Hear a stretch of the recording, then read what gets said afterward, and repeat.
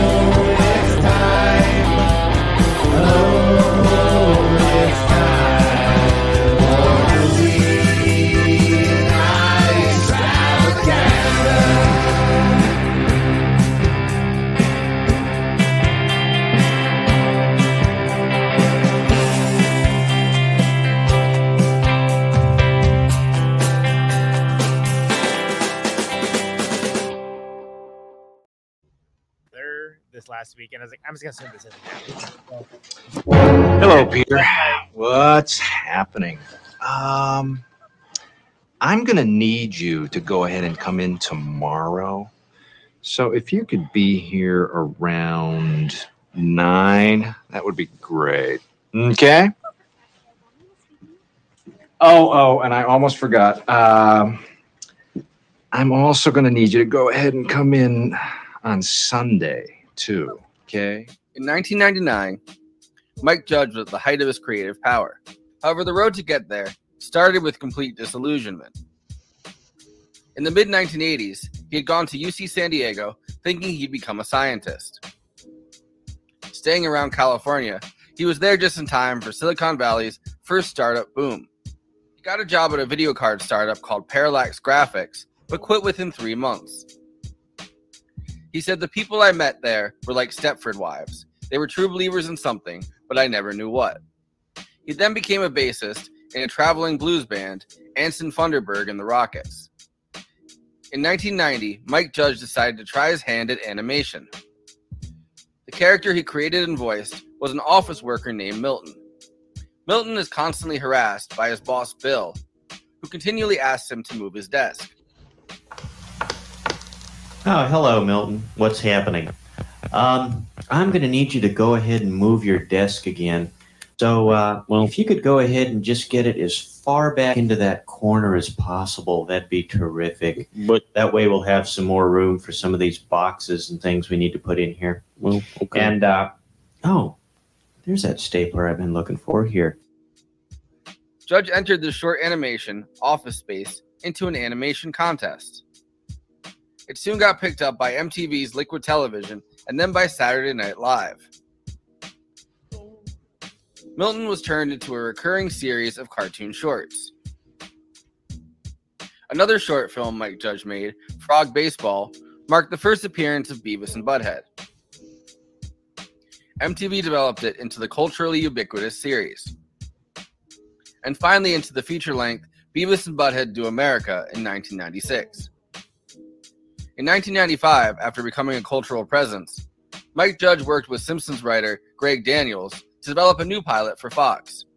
This pilot became King of the Hill, with Mike voicing Hank Hill and Boomhauer.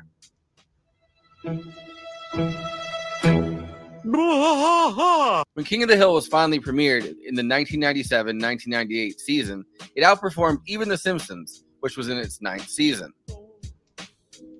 Mike Judge had cemented his reputation as a cutting and prescient cultural critic and satirist. More than a decade after leaving Silicon Valley, Mike's hatred of the yuppie nightmare was still burning strong. As Mike had struggled to make ends meet in Silicon Valley, at the heart of the supposed tech utopia, he had a neighbor who was a car mechanic who seemed much more comfortable in life. These ideas turned in his head as he developed a pitch for a feature-length Milton movie. But I said, I don't care if they lay me off either, because I told Bill that if they move my desk one more time, then I'm quitting. I'm going to quit. And I told Dom too, because they've moved my desk 4 times already this year, and I used to be over by the window and I could see the squirrels, and they were married. When he pitched the movie, he was told that he should do it as an ensemble film with many different characters working at the office. This was Office Space, the movie we're talking about tonight.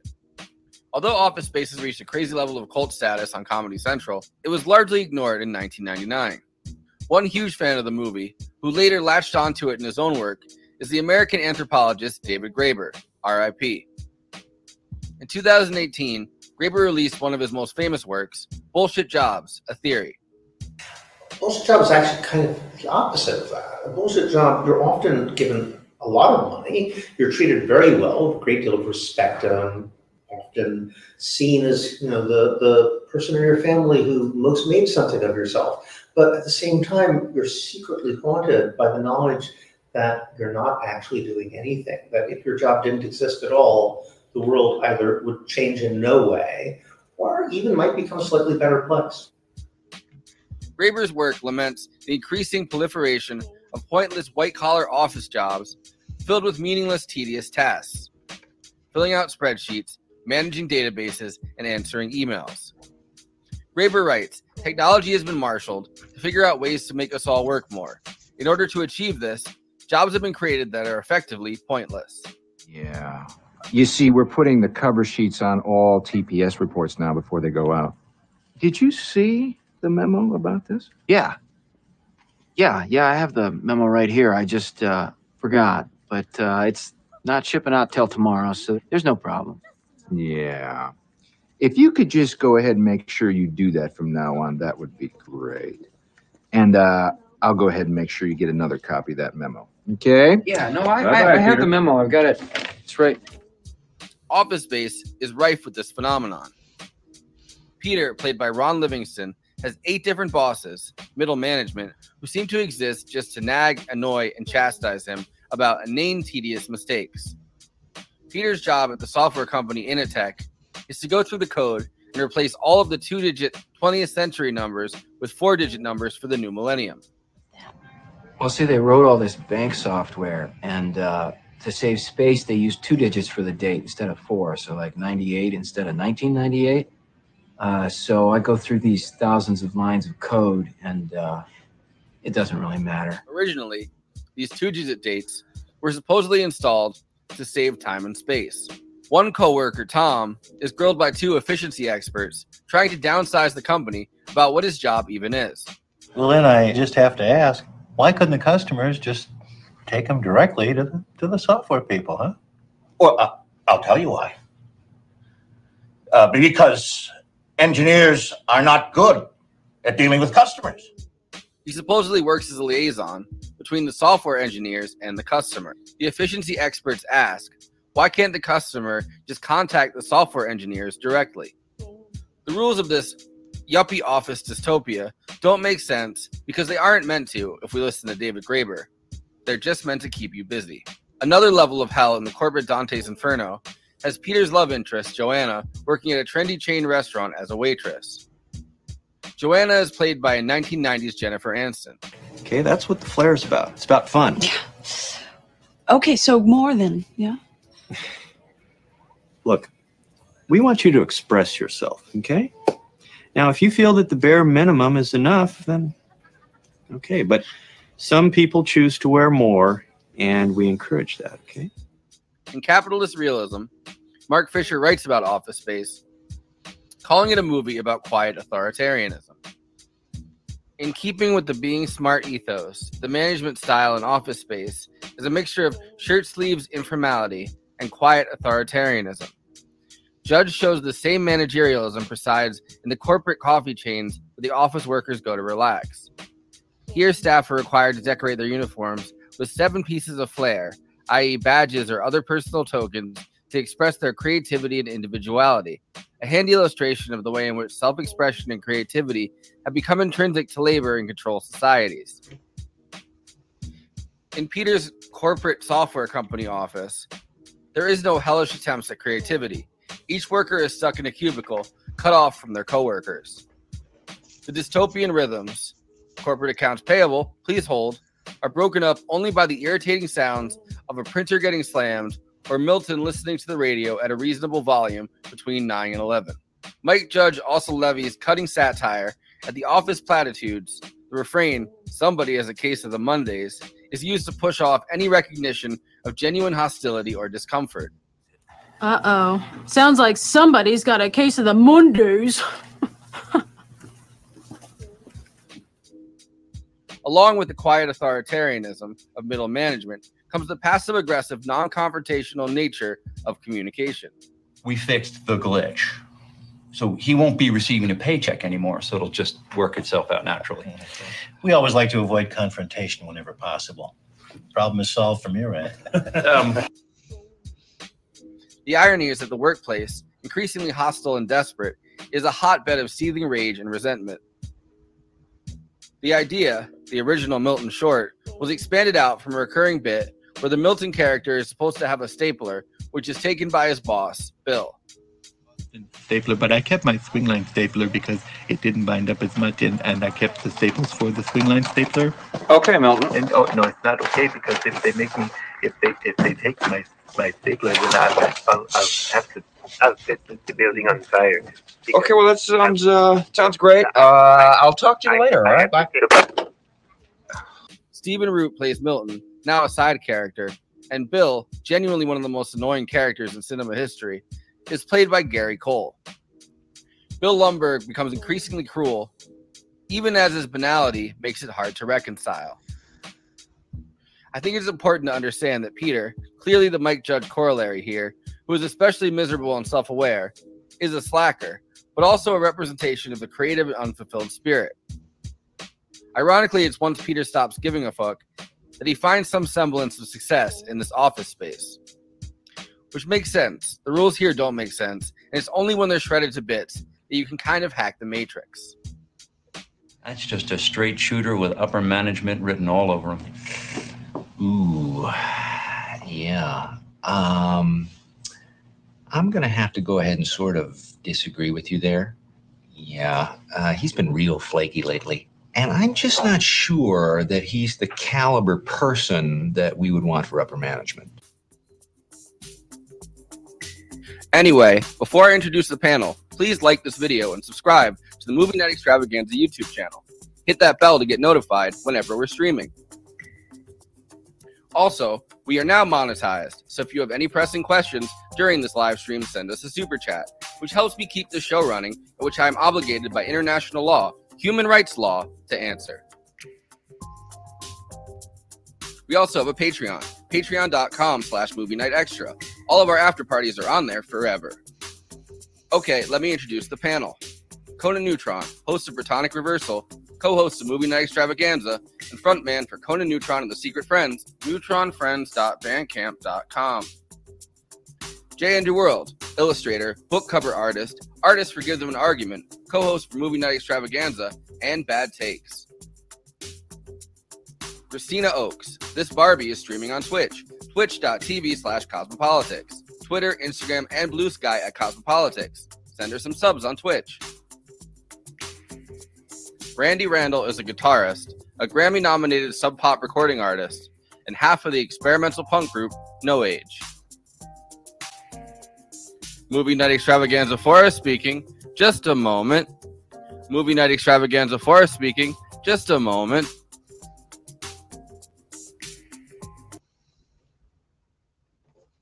Yeah. Very nice. That was exciting. Well bold on that one. There's so much like out there about this movie, but it's all written, right? Like there's not like, yeah. I feel like a lot of podcasts haven't discussed it, or like which is shocking because there's I mean, just from the quotes alone, you could just like have a podcast, right? That would be great if there were more podcasts discussing this movie. Yeah, like this one. Oh no. Yeah. But like there's a lot of books that have brought elements of this movie into them. And it's kind of funny to like have to read a quote from like a book, like, you know what I mean, like on a podcast, to be like, look, I'm trying to bring this in, elevate the conversation here, and you know.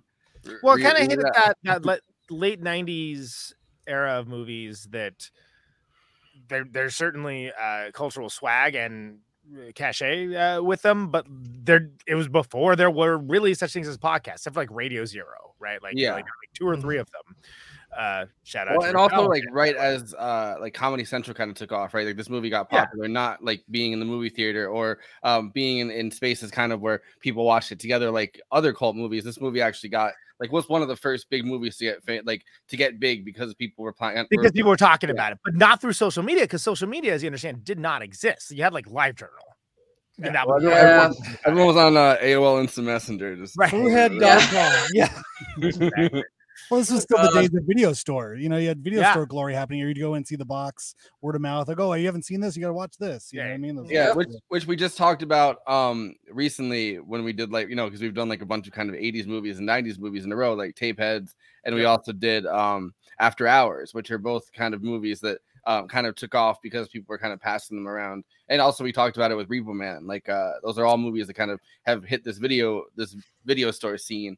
And this is kind of feels like one of the last gasps of that, right? Like the early 2000s kind of is kind of the last. I found out about this at the local video store, which was staffed by a Jenny from Racerata, actually. There we go. Yeah. Amongst many other like East Bay rockers. And it was basically sold to me as Beavis and Butthead guy made like a movie about like office work. I'm like, I'm in. You've already made the sale. Stop right there. Which I mean, I'm guessing you were living in Oakland at the time, right? Yeah, so this is like it's not filmed in San Francisco or anything, but like no, it's a very Texas movie at the same time. Yeah, it's because you'll notice like even though it's filmed in Austin, and like when I first watched it, I just remember immediately going like, oh, home. Right. But the license plates aren't from Texas; they just say USA on them. So they very purposely stripped away any identification of it's like Gennaro Office Park USA. Yeah, and they really did a great job at doing that to make it generic, even though like when they're outside, that's clearly Texas, y'all. But it doesn't matter because it is everywhere. Yeah, that's it's part of Mike Judge to do that as well, because I mean he comes out of that like Silicon Valley kind of space, but then he went on to make the actual show. Silicon Valley, which kind of tackles that part of it, right on the head in like the social media age. So he didn't kind of waste that, waste that potential with, not that it would have, but like, waste that concept, I guess, with this movie, right? Despite the fact that it's kind of in that same realm, because I mean, it is a software company, which I mean, they're all over the country, but like, he's basically correcting Y2K, which could not be more placed in 1999. Yeah, and what I love though is Mike Judge was actually offered to take to produce the show, the American version of The Office, and turned it down because when the producer sent him like the British videos, they also sent him like all the reviews, and all the reviews were negatively reviewing his movie compared to the British version of The Office, and he's like, "Fuck that! I'm not doing this show." That's amazing. This ain't like no office I've ever worked at, Governor. Well, I am a fan of the British Office as well, but it's a different type of satire, and it's like this characters. It also a character-driven comedy, right? But like it hits so much differently for Office Space than it does for the U.S. or the UK Office, frankly. Yeah, and it's honestly the reason why it works kind of dead on in a lot of ways. And having again. I left the record store in like 97, and I had a few office jobs, and like again, some of it hit a little bit too close to home of just like the stunning like menial banal drudgery, like mediocre miseries of just like being in this space. Like what precisely do we do here? That kind of like thing. Like I'm glad I'm getting paid for it, but I cleaned offices with my mom when I was little. She would like clean Chamber of Commerce and all that during the day, and then like other like office buildings at night. So I would be like looking at people's like stuff on their like in their cubicles when I was supposed to be like minding my own business doing something else. I was like 7, 8, 9 years old.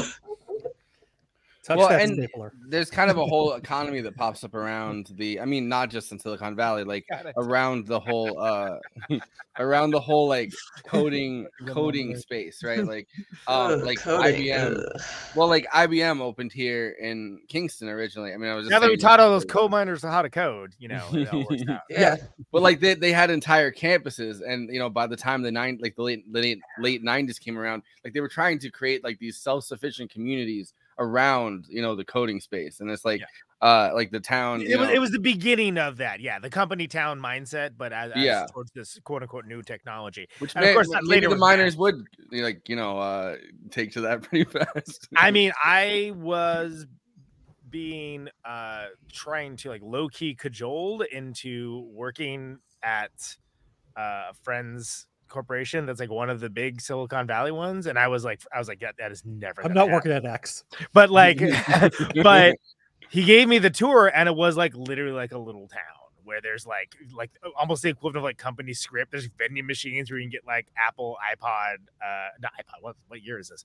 iPhone earbuds and stuff. Like, it was crazy. The whole thing was designed to keep you there all the time. Everything about it, and it'd be like, oh, I want some coffee. Well, cool. Do you want, Pete's? Do you want, Collectivo? Do you want like Seattle's best? There's 5 different options, and they're all like around. But I think this is all touching on a good point. Like, is this movie still relevant in a post social media, post Facebook, like organic, no cubicle? We're all touchy feely. We're all going to do yoga on the rooftop garden.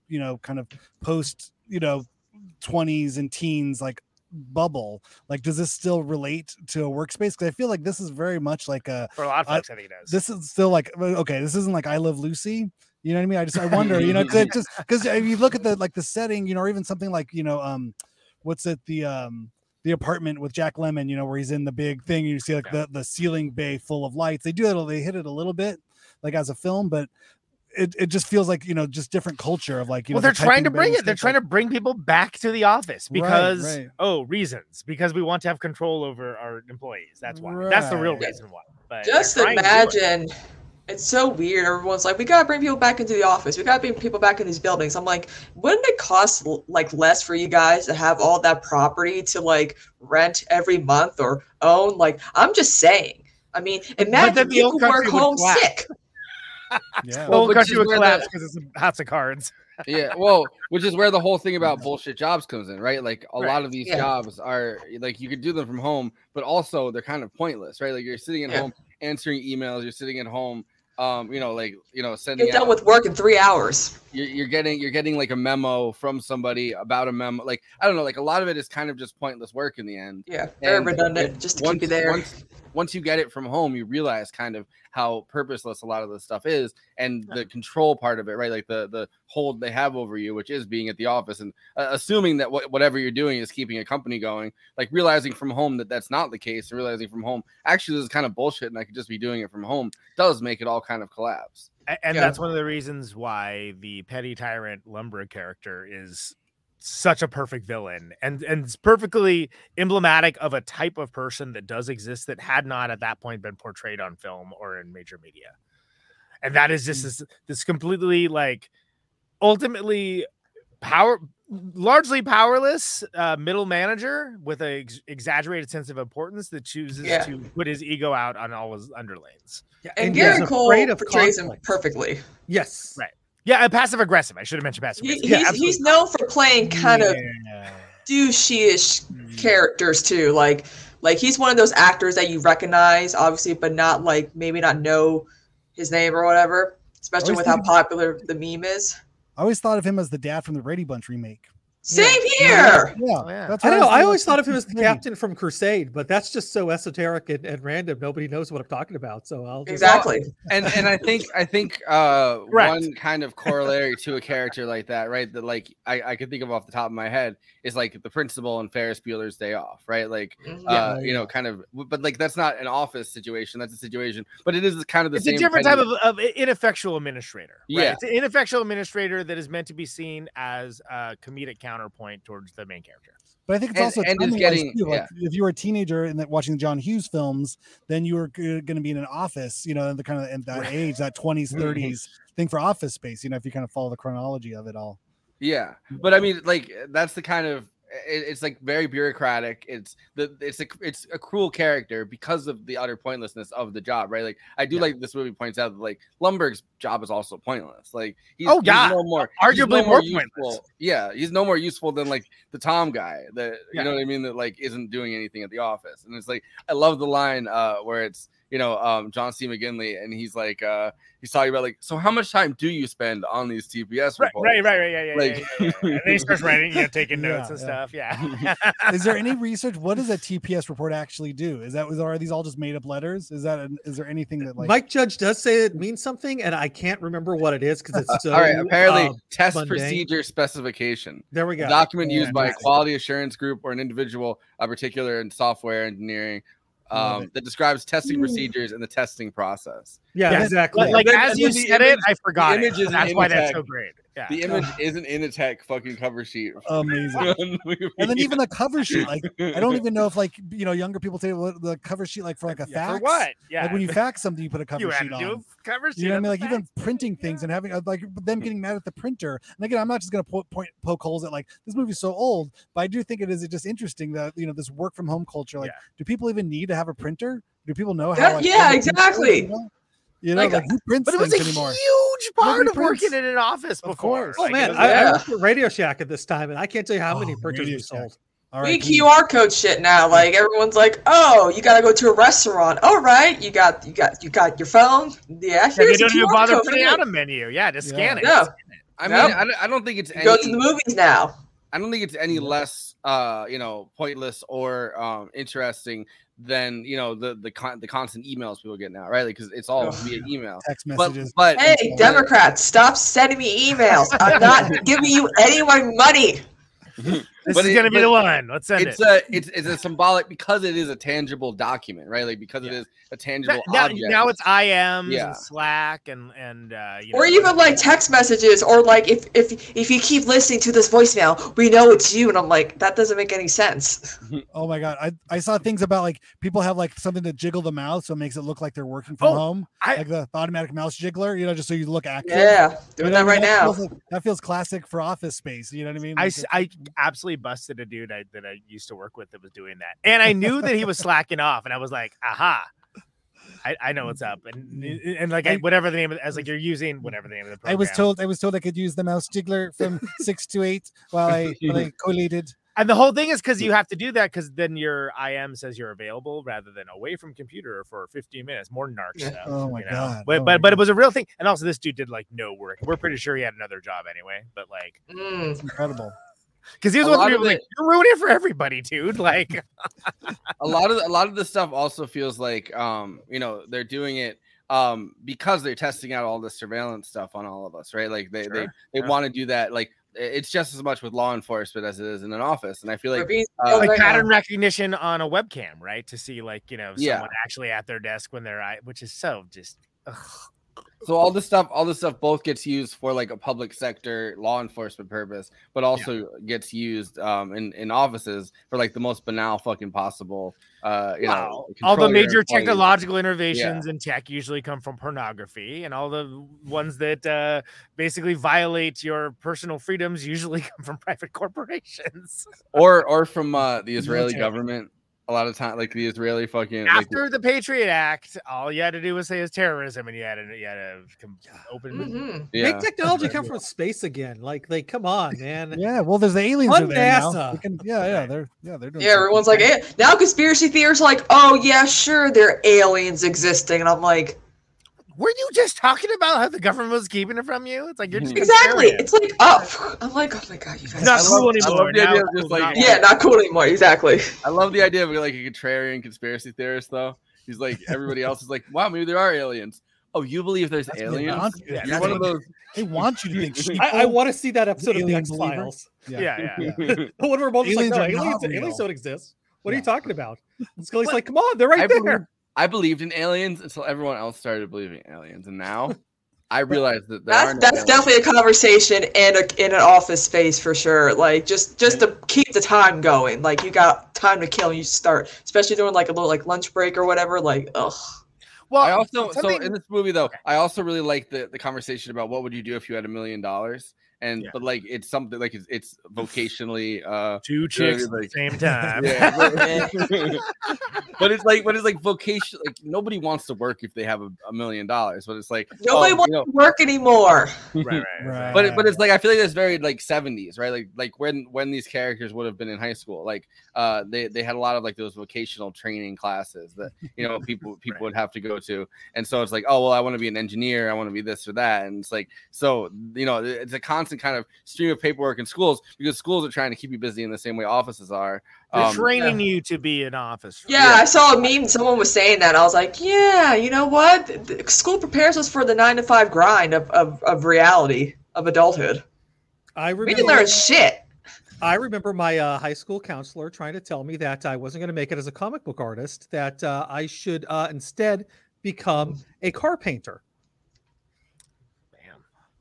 Okay, well, that's something artistic. Go look him up. Be like, I'm on a recently popular YouTube movie show now.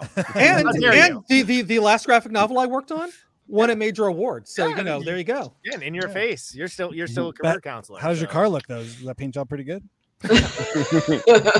Those flames, man. But I also think that like there's a rash of office incidents that took place in the 80s, 70s, like what I mean, like as this became more like like the concept of like going postal, which they make fun of in this movie a lot. Right. And because it was in the zeitgeist. It was like every day. Like I mean, it was like you heard like a new thing. It was also pre-Columbine. Yeah. No, I remember I had a next door neighbor who was a mailman, and after all the rash of mailmen going crazy and shooting people, I'd greet him like, "Hey, shoot anybody today, Red?" And he's like, "Not today." Yeah, there was a whole thing of mailmen delivering people, murdering people. I remember that. But like I feel like it is very much in the zeitgeist at this time, and it's interesting that it's falling down was criticized for that same reason. That was like the same sort of thing. Like it was a 90s thing again. You mentioned a good point. It's a 90s thing. You guys don't understand. Being pre-Columbine, because that entire place in our culture was replaced by school shootings. Oh my god, which were just like. And the big one pre 9/11, I mean, Samir Nahinanajad would be a whole different kind of portrayal of he's Indian, but still there would be some reference of Middle Eastern. Yeah. Also, apparently the Japanese think that we're offended by 9/11 memes, and I'm here to tell you guys we're not. We laugh at them too. Oh, good. Good. At least anyone that matters. Yeah. But like the Unabomber, right? Like I mean, he just fucking died really recently. Yeah. R.I.P. to a legend. But that's kind of the same thing where it's but like kind of pre-school shootings, kind of defending like pre-school shootings. Oh God. Yeah. There's preschool. School shootings, not preschool shootings. I mean, I'm sure there's been at least a couple of them. Oh God. That's dark. I'm sending my 5-year-old to school with a gun. But there was that kid that pulled a gun out of his lunchbox at one point, and he had taken his dad's gun. He was like 5 or 6 years old, and he came to school and he had a gun in his lunchbox. I mean, he really did not want to do nap time, I guess. Yeah. Imagine going to the office and ready to just be like Condor and just you go to lunch, you get your coworker some food, you come back and everyone's been murdered. But like in this movie, it's not only just like in the zeitgeist constantly, right? It's referenced constantly. It's mentioned as like a joke, like it's a lighthearted joke, to the point where he's talking about it at the table, and the fucking waiter goes up and goes, which I fucking hate that guy so fucking much. He's so good at being obnoxious. He was like obnoxious in the way like a leprechaun is. Now, I mean, like I know Forrest and Kristina is too young to remember this, but like I remember growing up in the 80s, like waiters would actually have like other skills sometimes, and like I can't tell you how many times like I'd go out to eat and there'd be an amateur magician serving us and would do tricks. Someone working on their juggling or something. Yeah, no, and like, the last time I saw that, like my kids were small.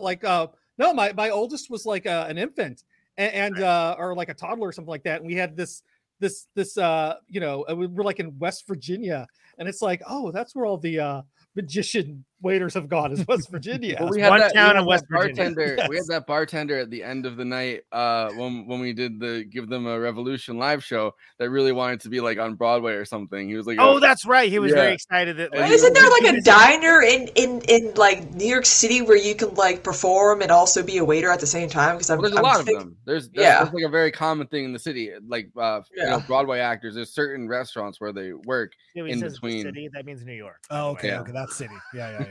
Christina's in New York City first, but like there's like by Broadway or whatever. Like there's a lot of places where like it's called dinner theater. I know, it's notable, but it's also getting back to. Well, I don't just mean dinner theater. I mean like there's restaurants that are like entirely staffed usually by people that have like other. They'll give you like a musical number. Ply their trade of whatever that people that want to be on Broadway that are like between auditions or whatever, they all work at the same restaurant. Honestly, a lot better than an office job.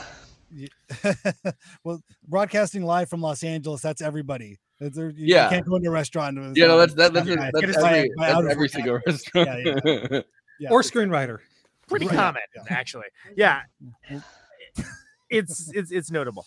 I do want to point out before we get too far away from it that one of the things I think Office Space does really well is it shows that like there's the little clique of our more or less main characters, which is obviously not Milton, which is his own thing, but like how just boring everything is. Everyone is like low grade terrible and like not interested in any way. And actually, as much as I actually do like the US Office and I'm not interested in discussing it, people that aren't, but like people are too interesting in that show.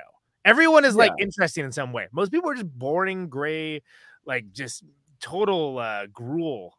Well, and the big problem with that show also, I think, is that Michael Scott is like a well-meaning boss. Like, what I mean? Whereas in the UK Office, like the Ricky Gervais character is just horrifically like also an awkward and like borderline racist and like Lumbergh is an actually cruel, like kind of villain. He's a villain. Person. Yeah, he's not a misunderstood hero. He's a villain. Yeah. And a good one because again, that characterization didn't really exist in cinema at the time, and that's one of the reasons why he's so good at it. But it's also like, okay, I'm gonna put it to another movie around this time. It's like in Ghost World. You'll appreciate this. Oh, yeah? When in like if you love blues, you'll love Blues Hammer. Oh, I love the Blues and then Hammer. Blues Hammer plays, and anyone who's ever played in a band is like, I know exactly who this band is. Like we all know exactly who this band is in this whole situation, but it had never been depicted on film before.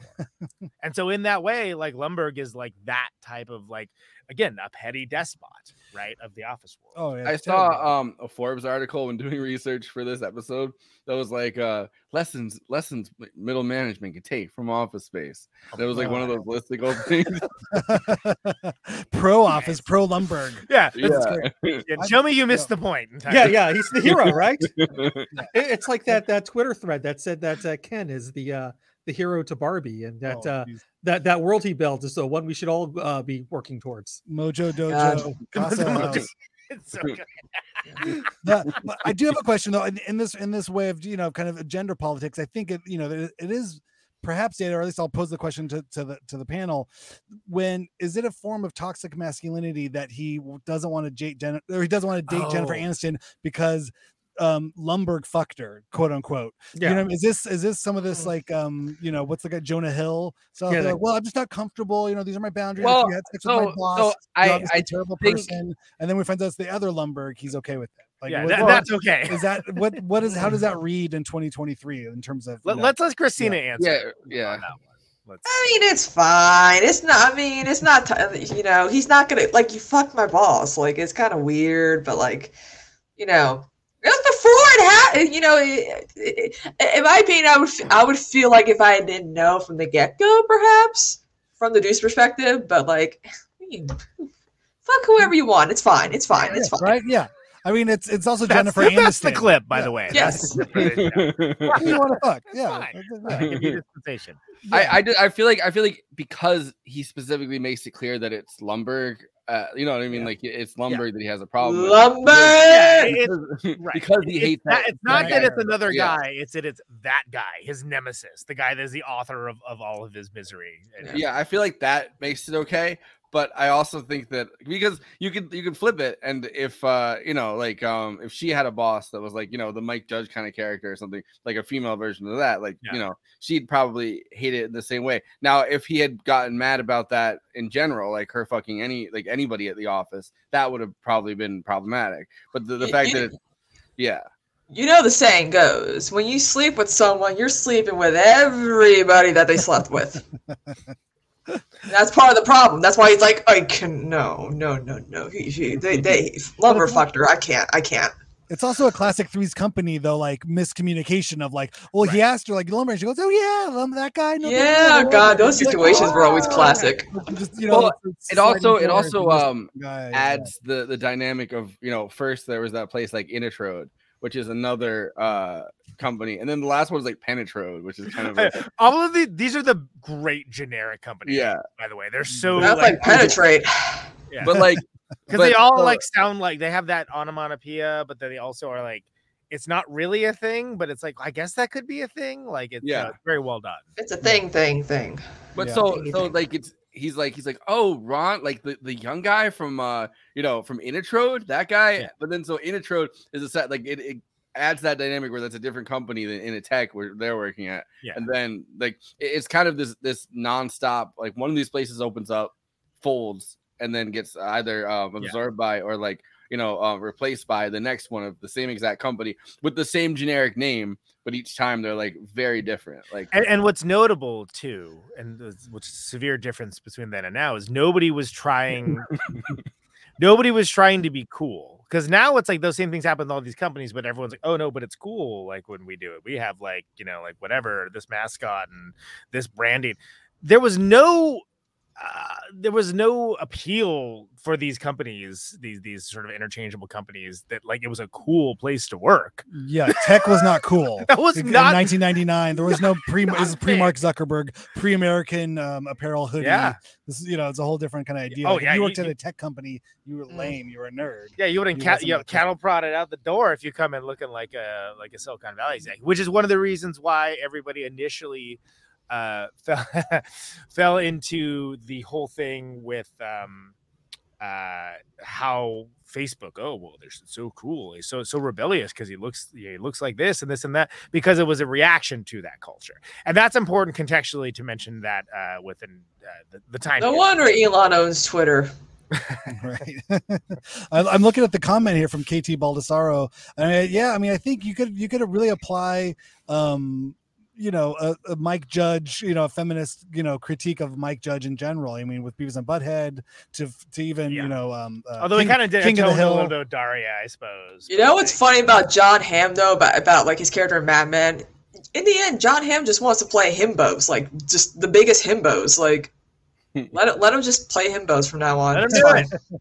Follow your bliss. I feel like ad agencies are like, if you're looking at something like Mad Men, like are kind of an early variation of this cookie cutter office culture, right? Like everything on Madison Avenue kind of has the same vibe to it. And at that point, the tech industry kind of was scientists because they hadn't kind of created these private sector like IBM type companies, because they're just getting the engineering together for like supercomputers and stuff like that.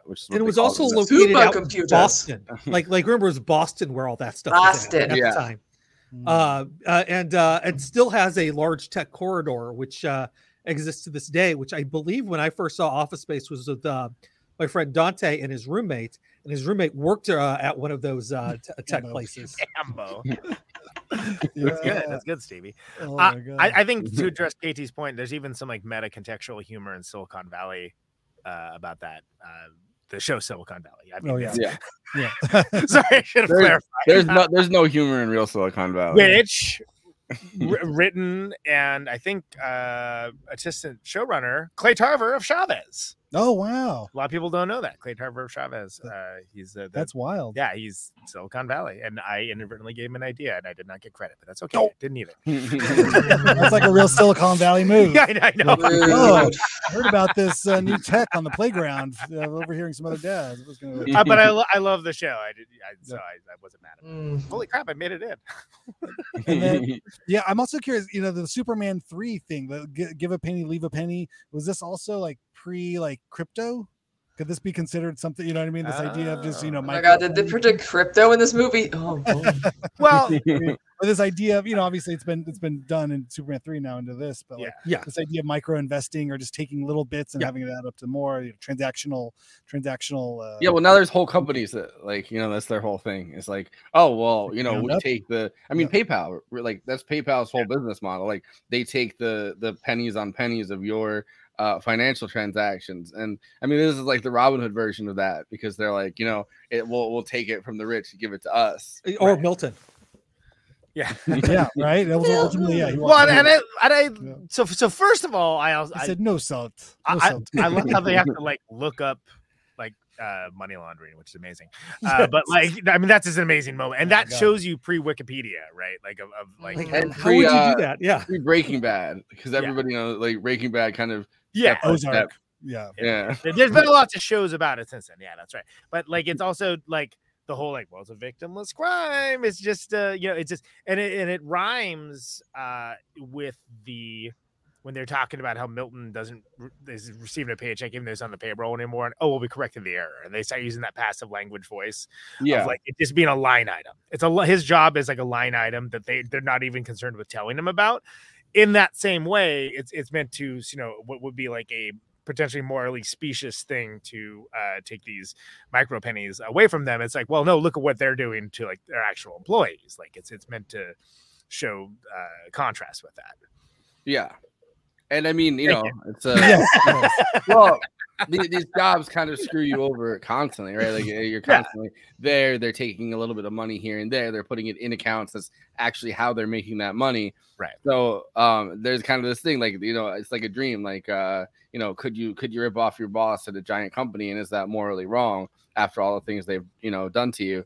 I mean, I do think that this movie wouldn't really work if they kind of just got away with it.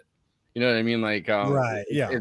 It's the fact that they're so pathetic and unable to when it comes time. Can't quite get it together. Yeah. Well, I think it's perfect that it ends up being Milton, who again, the origin of Office Space is all Milton, but he's kind of like seen as like a secondary character, and gradually it's played for comedic effect. Like they move him down to the basement, like stuff just gets worse and worse and worse, and then you get to, and he's literally going in to get the stapler. And which that's how the story behind the stapler, right? Well, hold on, let me finish. Okay. So when you get to the end of it, it's like it's the only way it could have ended, right? Is that like, no, the guy who was actually worse off than any of them and basically like not respected by anybody, including our like main characters, he's the one that gets it. That's perfect. That's what makes it a genius movie. So go ahead, Andy. What were we gonna say about the stapler? Yeah, no, the stapler did not exist before that movie. That red stapler. So somebody, the prop person actually had to paint that stapler red. Oh, no kidding. And it was, but the thing is to do that before they did this, they went to the company. They're like, hey, can you make red staplers for us? And they're like, nobody wants red staples. You can't sell red staplers in bulk. That's crazy. Right. And so the movie comes out. They had the red stapler in the movie, and then they started getting inundated with everybody wanted them. Yeah. Well, think of it from a functional perspective. How do you know which one's yours? Oh, mine's the red one. Like it does make sense. Yeah. That's what I did. It's got the branded Milton swing line. When I had to go buy a stapler, I went out of stock. That's awesome. Yeah, I needed a stapler, like you just need a stapler. And I went out and I was like, if I'm gonna buy a stapler, I want Milton's stapler. The real deal. My stapler. Milton.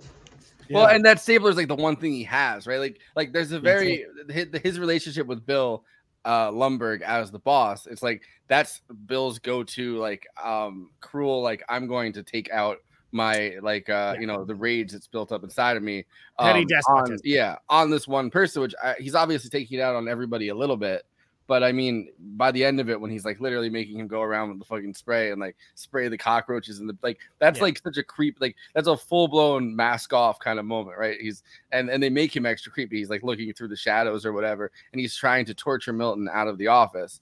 And trying him to leave, right? And so again, that's why it's perfect that he ends up with the money, because there is no more deserving character, because everyone perceives that they have been done wrong.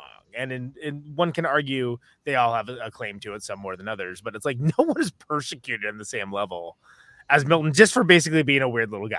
Yeah. who got laid off 5 years ago. I mean, and that's so perfect that it's like oh no, he's already been laid off, but we just corrected the error. So no one told him. It'll work itself no one out. had the guts to tell him. How great is Stephen Root from like News Radio, Milton, now Barry? Yeah, he's insane in Barry. He's like full blown. Justified. He was on the first season of Justified as a stand-in for Maximum Bob because they weren't doing the Maximum Bob books, but they were doing the stories. Oh my god! So this is him and Gary Cole talking about these characters because these are actually obviously both characters that were originally both animated but also voiced by Mike Judge, right? And so they just had to take those same voices and just do the voices, which I kind of love. Because this movie obviously works without knowing that information. Like I didn't know that information. Yeah, it's still funny. It's, even if you don't know any of that, it's still very funny. But then when you watch it, like, oh, like they really did just take the voices that which Mike Judge is so talented at just doing kind of random voices like that aren't like, I mean, even the Hank Hill voice. Just a butthead. Like, yeah. Like it is impossible to overstate like how crazy it was when Beavis and Butthead came out that there was anything like that, and that those two characters would have like such distinctive voices because that just was not in vogue at the time. Now there's like a ton, and like it's actually pretty common, but there was nothing like that at the time. And I like that he just kind of followed that up like a couple years later or whatever with fucking King of the Hill. Yeah, it's like that show has become so iconic and so like people still just randomly do the fucking Hank Hill voice, which is crazy because King of the Hill when it very first came out was thought of as like a Beavis and Butthead pilot fish. It was like, oh, it's like, okay, I get it, and then like it ended up having this enduring resonance, which is based on the stronger foundation if he conceived it as a series rather than being like something that came from the Frog Baseball short.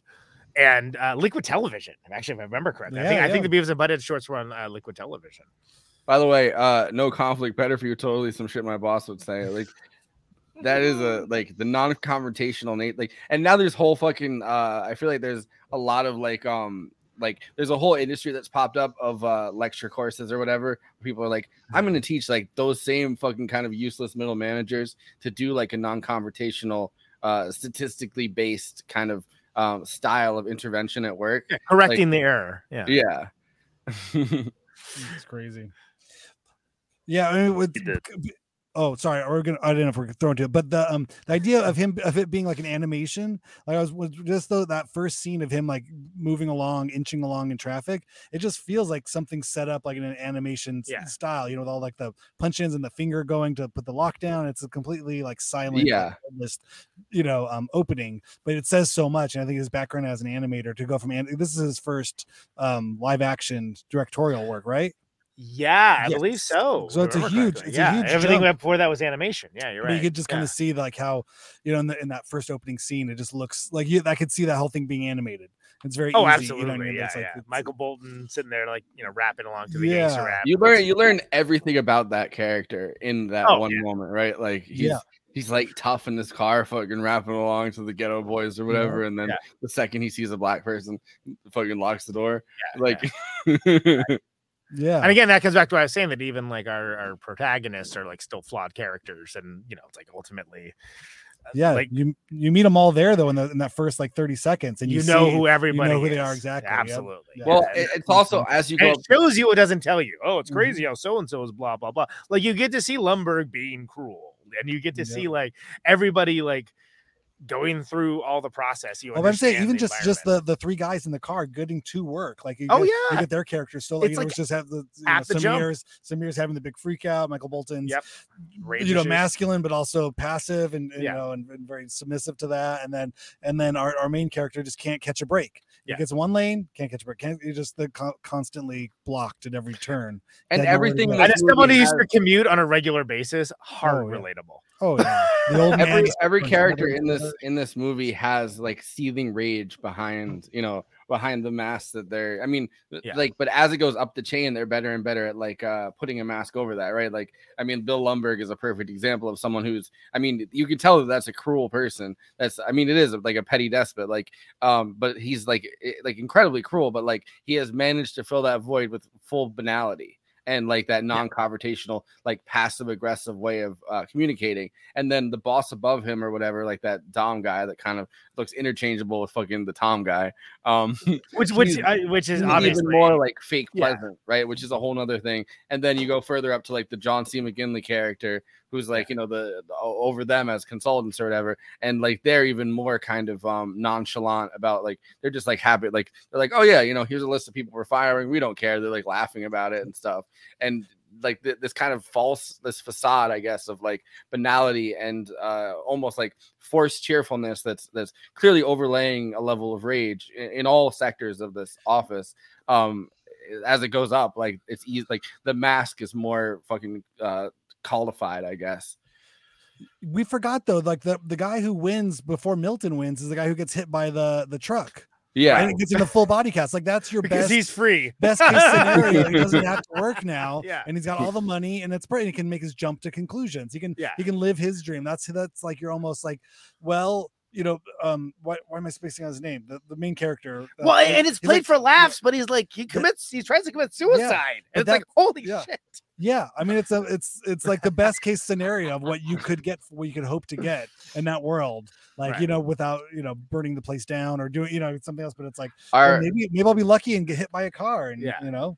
Our boss, the emo dragon, says it couldn't help but notice that Conan's wearing the bare minimum amount of flair tonight. Yeah, 14 pieces. I'll get 14. Fine. I will have you know though that we did have words with Conan before we went on air about his lack of dress code.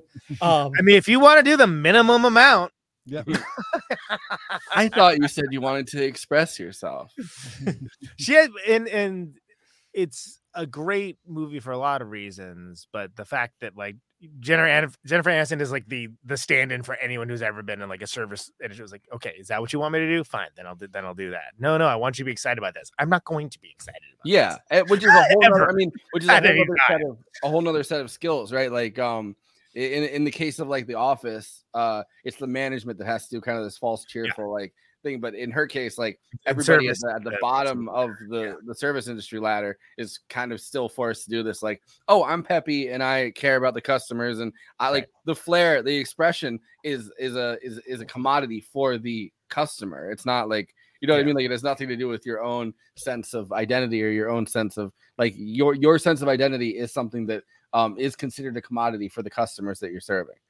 Although, to be fair, I was at the Hard Rock Cafe in Orlando, Florida in 1994, I think it was. Was the waitress hitting on you? No, she saw my vertigo button and she walks up and shows me her death button. And we bonded. Yeah. Okay. Wow. So there maybe she was hitting on you. What do I know? She was. I had no game back then. She probably was. The joke of go back there and touch buttons. The joke, of course.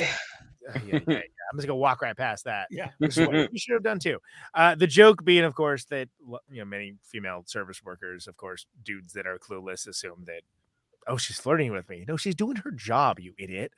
Which goes, I mean, it goes. But she wasn't serving my table, so it was just kind of nice that just like, hey, comic fan, what's up? You're the exception that proves the rule. Yeah, there we go. It goes. Got more game than I knew. It gets worse, like as somebody becomes like a bartender rather than just a waitress. Oh God, yeah. And then it's like a drunk person that's like giving everybody their life story, and it's like, but yeah. So this is the clip with Stephen Root and Gary Cole. The voices, right? This is like the voices, and these guys are taking over the character. Okay, cool. Yeah, I forgot about the clip.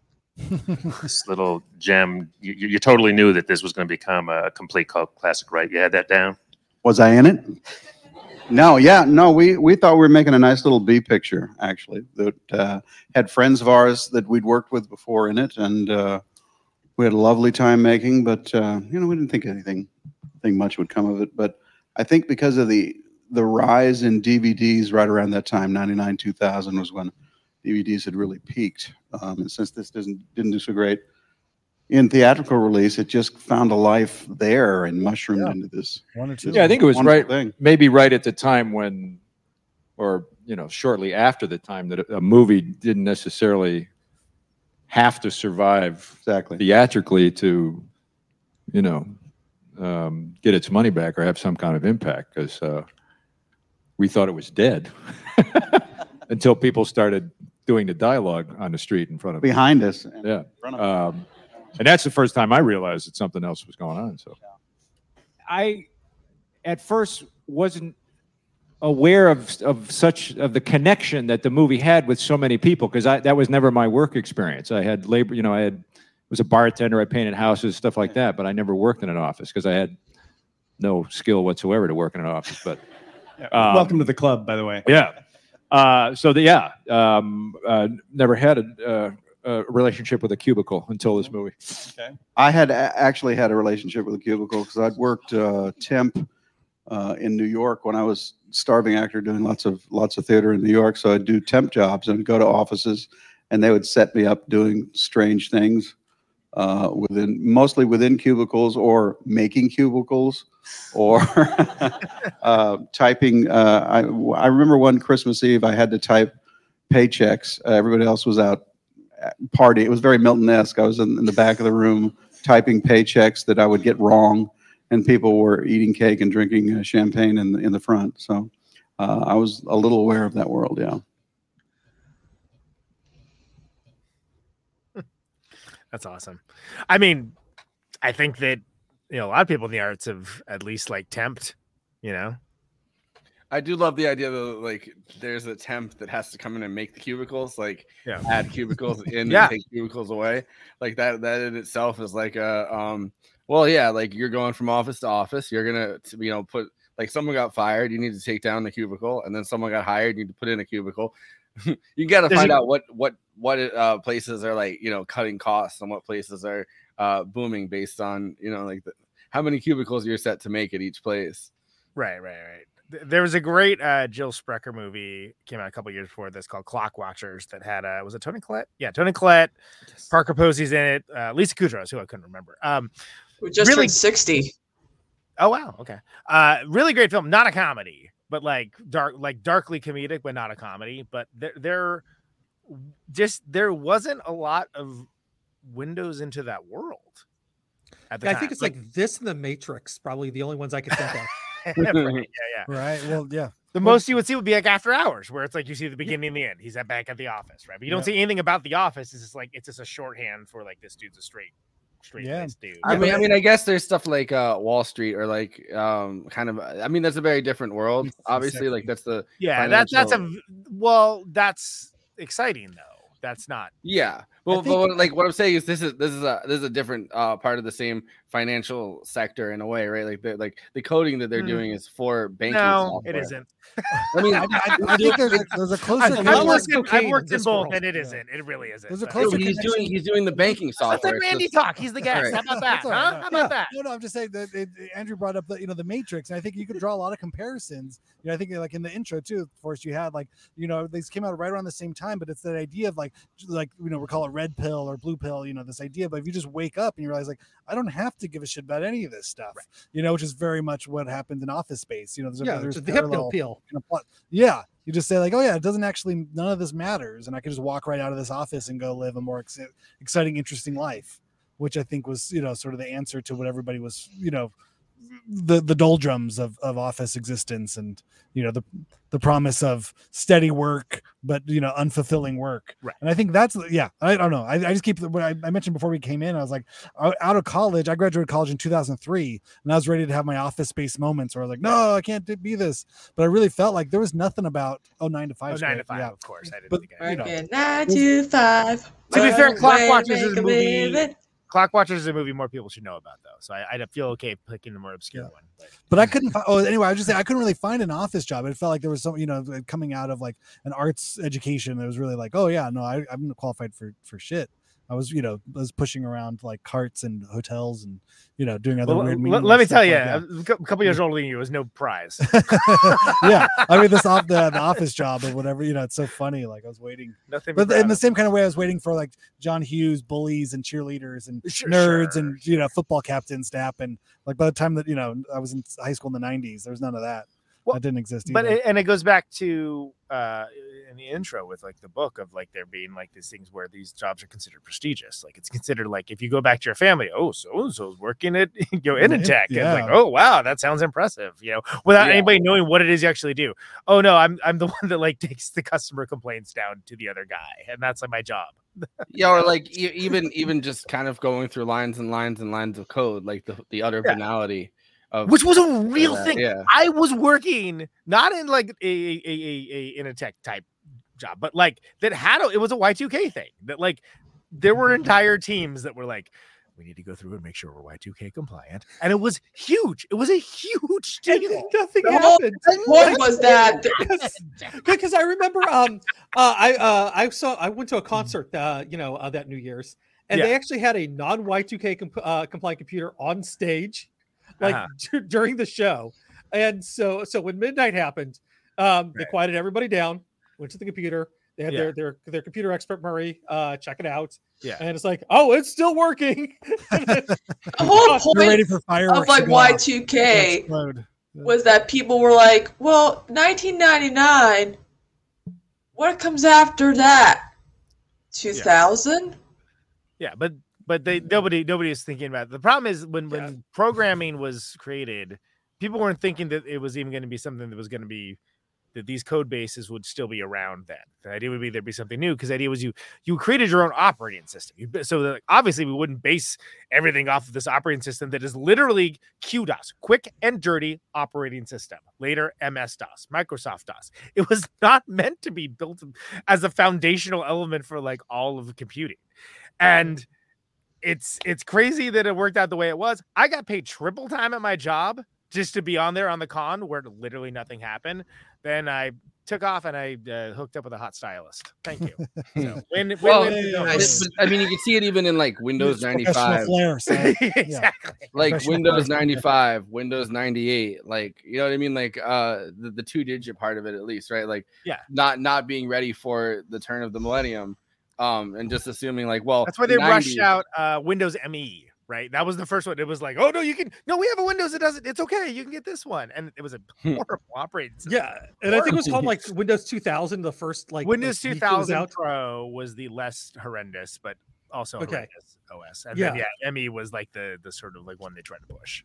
Millennium Edition is what that means, by the way. Wow. Windows Millennium Edition. This is our first sort of glimpse at like tech dependency, which we would have no idea, like the real breadth of what the internet would be at that point from 99 into 2000. That's just how much more inundated and everything. Blogging was like personal computers. Blogging. Yeah. That's one of the reasons that Forrest, I think you mentioned earlier about it being like many of the sources of this are all written, and that's just because there wasn't a medium to do video easily. There wasn't a medium to do. I mean, if you want to do you could do podcasting, but you had to basically know audio. You had to be a Randy Randall and have like a room full of like audio stuff all around you. Yeah, or like have some kind of relationship with like a radio show.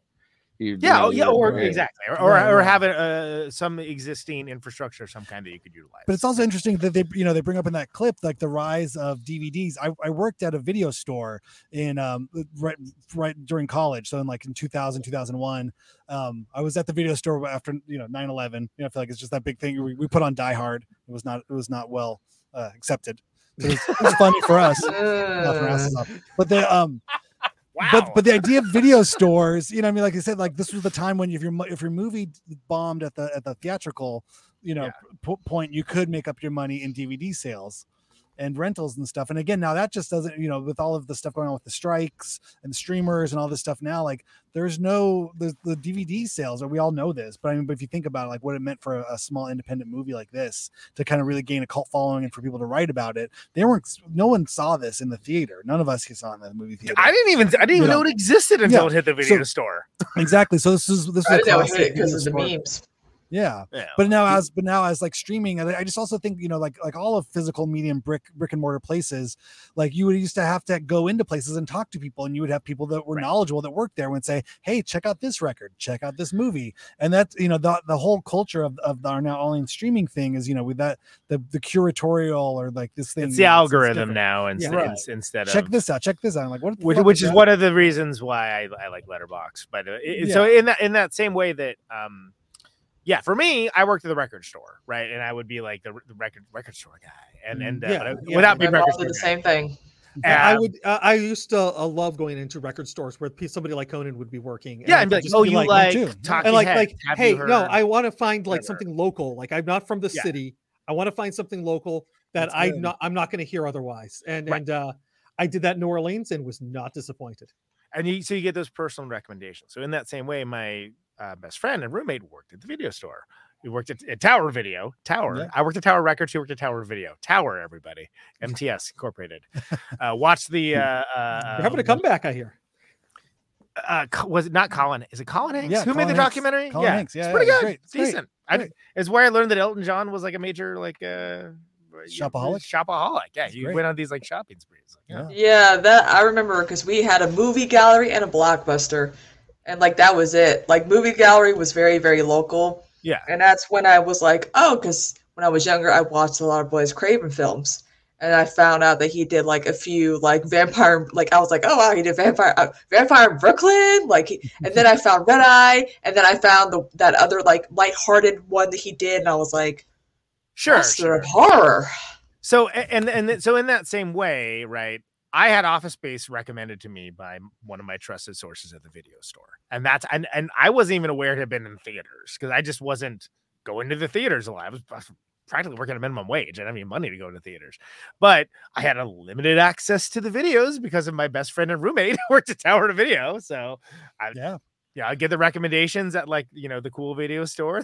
That we would rent them for free at Tower. Well, which is why it's kind of funny around the same time. I mean, a few years earlier, I guess, like Clerks came out, and it feels like a very similar, like the pointlessness of their. I mean, which it's obviously not a software company in that case. It's just literally working. I don't appreciate your ruse, madam.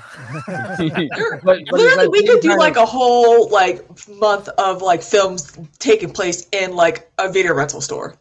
Oh, yeah, or a record store. But it's that same kind of feeling of pointlessness where it's like they could literally just replace. So predictable. They could literally just replace you, and anybody could work this job. And I feel like in Clerks, it's like you don't need any skills to work at Quick Check or whatever, right? Like, but in this, it's like it's one step above that where you could be a very talented software coder and do the fucking what do they call it? Like the quick bank software or whatever in this, but it's still like a dime a dozen. Like even the fucking guy selling newspapers now is a former their magazine subscriptions now is like a former which pokes a hole in Learn to Code years before like Hillary Clinton was out saying Learn to Code. Yeah, well, if everybody learns the code, then there's not enough coding jobs to code. Yeah, you got to be selling those magazines. Code the code. If there's a company that seriously needs its employees, and it needs all the employees possible, it's Twitter. You mean X? I think X. Whatever it's called. Don't dead name. New porn site. Everyone's still on. Don't dead name Elon Musk company like Elon Musk dead names his daughter. Come on now. No, we can't do that. But I like getting away from all of that. I like how Samir's character, like he's using like whatever 10% of his knowledge on his for his actual job, but he's the one like, hey, I actually have a thing that we could do on here, and it just shows that like the creativity. And again, you got to remember this is pre social media age second .com age. There was actually already a .com boom and bust. People forget about that. There was a .com era before the one we know of, and it was a bust. AOL. This is when they came up. Pets.com. Webvan. Anyone remember Webvan? No, me neither. So the idea was sort of like, well, if you're going to be in technology, you have to be at something serious. But of course, something serious is like, we're changing all these things from 2 characters to 4. And it's like 100,000 lines of code. So we have to like do this thing, these incredibly meaningless things, but we're meant to be important because it's like, oh no, you're going to like, you have to wear a dress shirt and you have to like dressed like a professional to do this. Well, I love what is that style with the white collar and then the you know what I mean, or the white cuffs, like the pink shirt. Yeah, but I mean, it took over everything in the cultural zeitgeist. Like if you watch even like political campaign videos of like, you know, it always has like this jaunty kind of music, and it's like, this is the 90s, the future is here now. Yeah, and it's like that same style of advertising for Silicon Valley at that time is the same advertising for political messaging, is the same advertising for everything. It's like the World Wide Web. There's so many possibilities, and you know, this is the future, and we've kind of found the information superhighway and all the stuff. Everybody had the suspenders. Like, what was up with all the suspenders? Lots of suspenders. This is a suspender heavy movie. Probably from suspenders.com, frankly. Yeah, but it is important to note that there was a .com bust, and then basically as if it was a first iteration of software. We could have bought X.com then. God damn it, we really could have. The next wave was basically future proofed in such a way that it wouldn't have those same problems. In like they would fail in new and more sustainable ways. But it is important I bring that up because it's been erased from history. And man, I was there. There was a bust. Yeah, it was huge. The only thing that never went down was Bay Area property prices. Those stayed the same. And it turns out with the Panama Papers, like, oh, that's because people are laundering money with them. Cool. Good to know. Well, and a lot of these places consolidated, and that's where like the original iteration at this time, the original iteration of Elon Musk and Peter Thiel's combined. The original version of PayPal, which had no corollaries for checking any information of any kind. I want to just let that sit for a minute, right? That like you didn't even have to like have like a check to see if it was your bank account. Yeah. I remember getting a PayPal account back then and just being like, wait, what the fuck? This can't be safe. But I had to get one because I was getting clients that needed to pay me that were across the country, and it just it made sense. But that's how a lot of our customers are like, and I'm like, I have them all, man. I got Venmo, Cash App, PayPal, whatever. Pick your poison. Well, now people carry around the actual Square, and I think that's very ironic that we're back to the actual physical, like tangible thing where you have to carry around the actual piece of fucking hardware.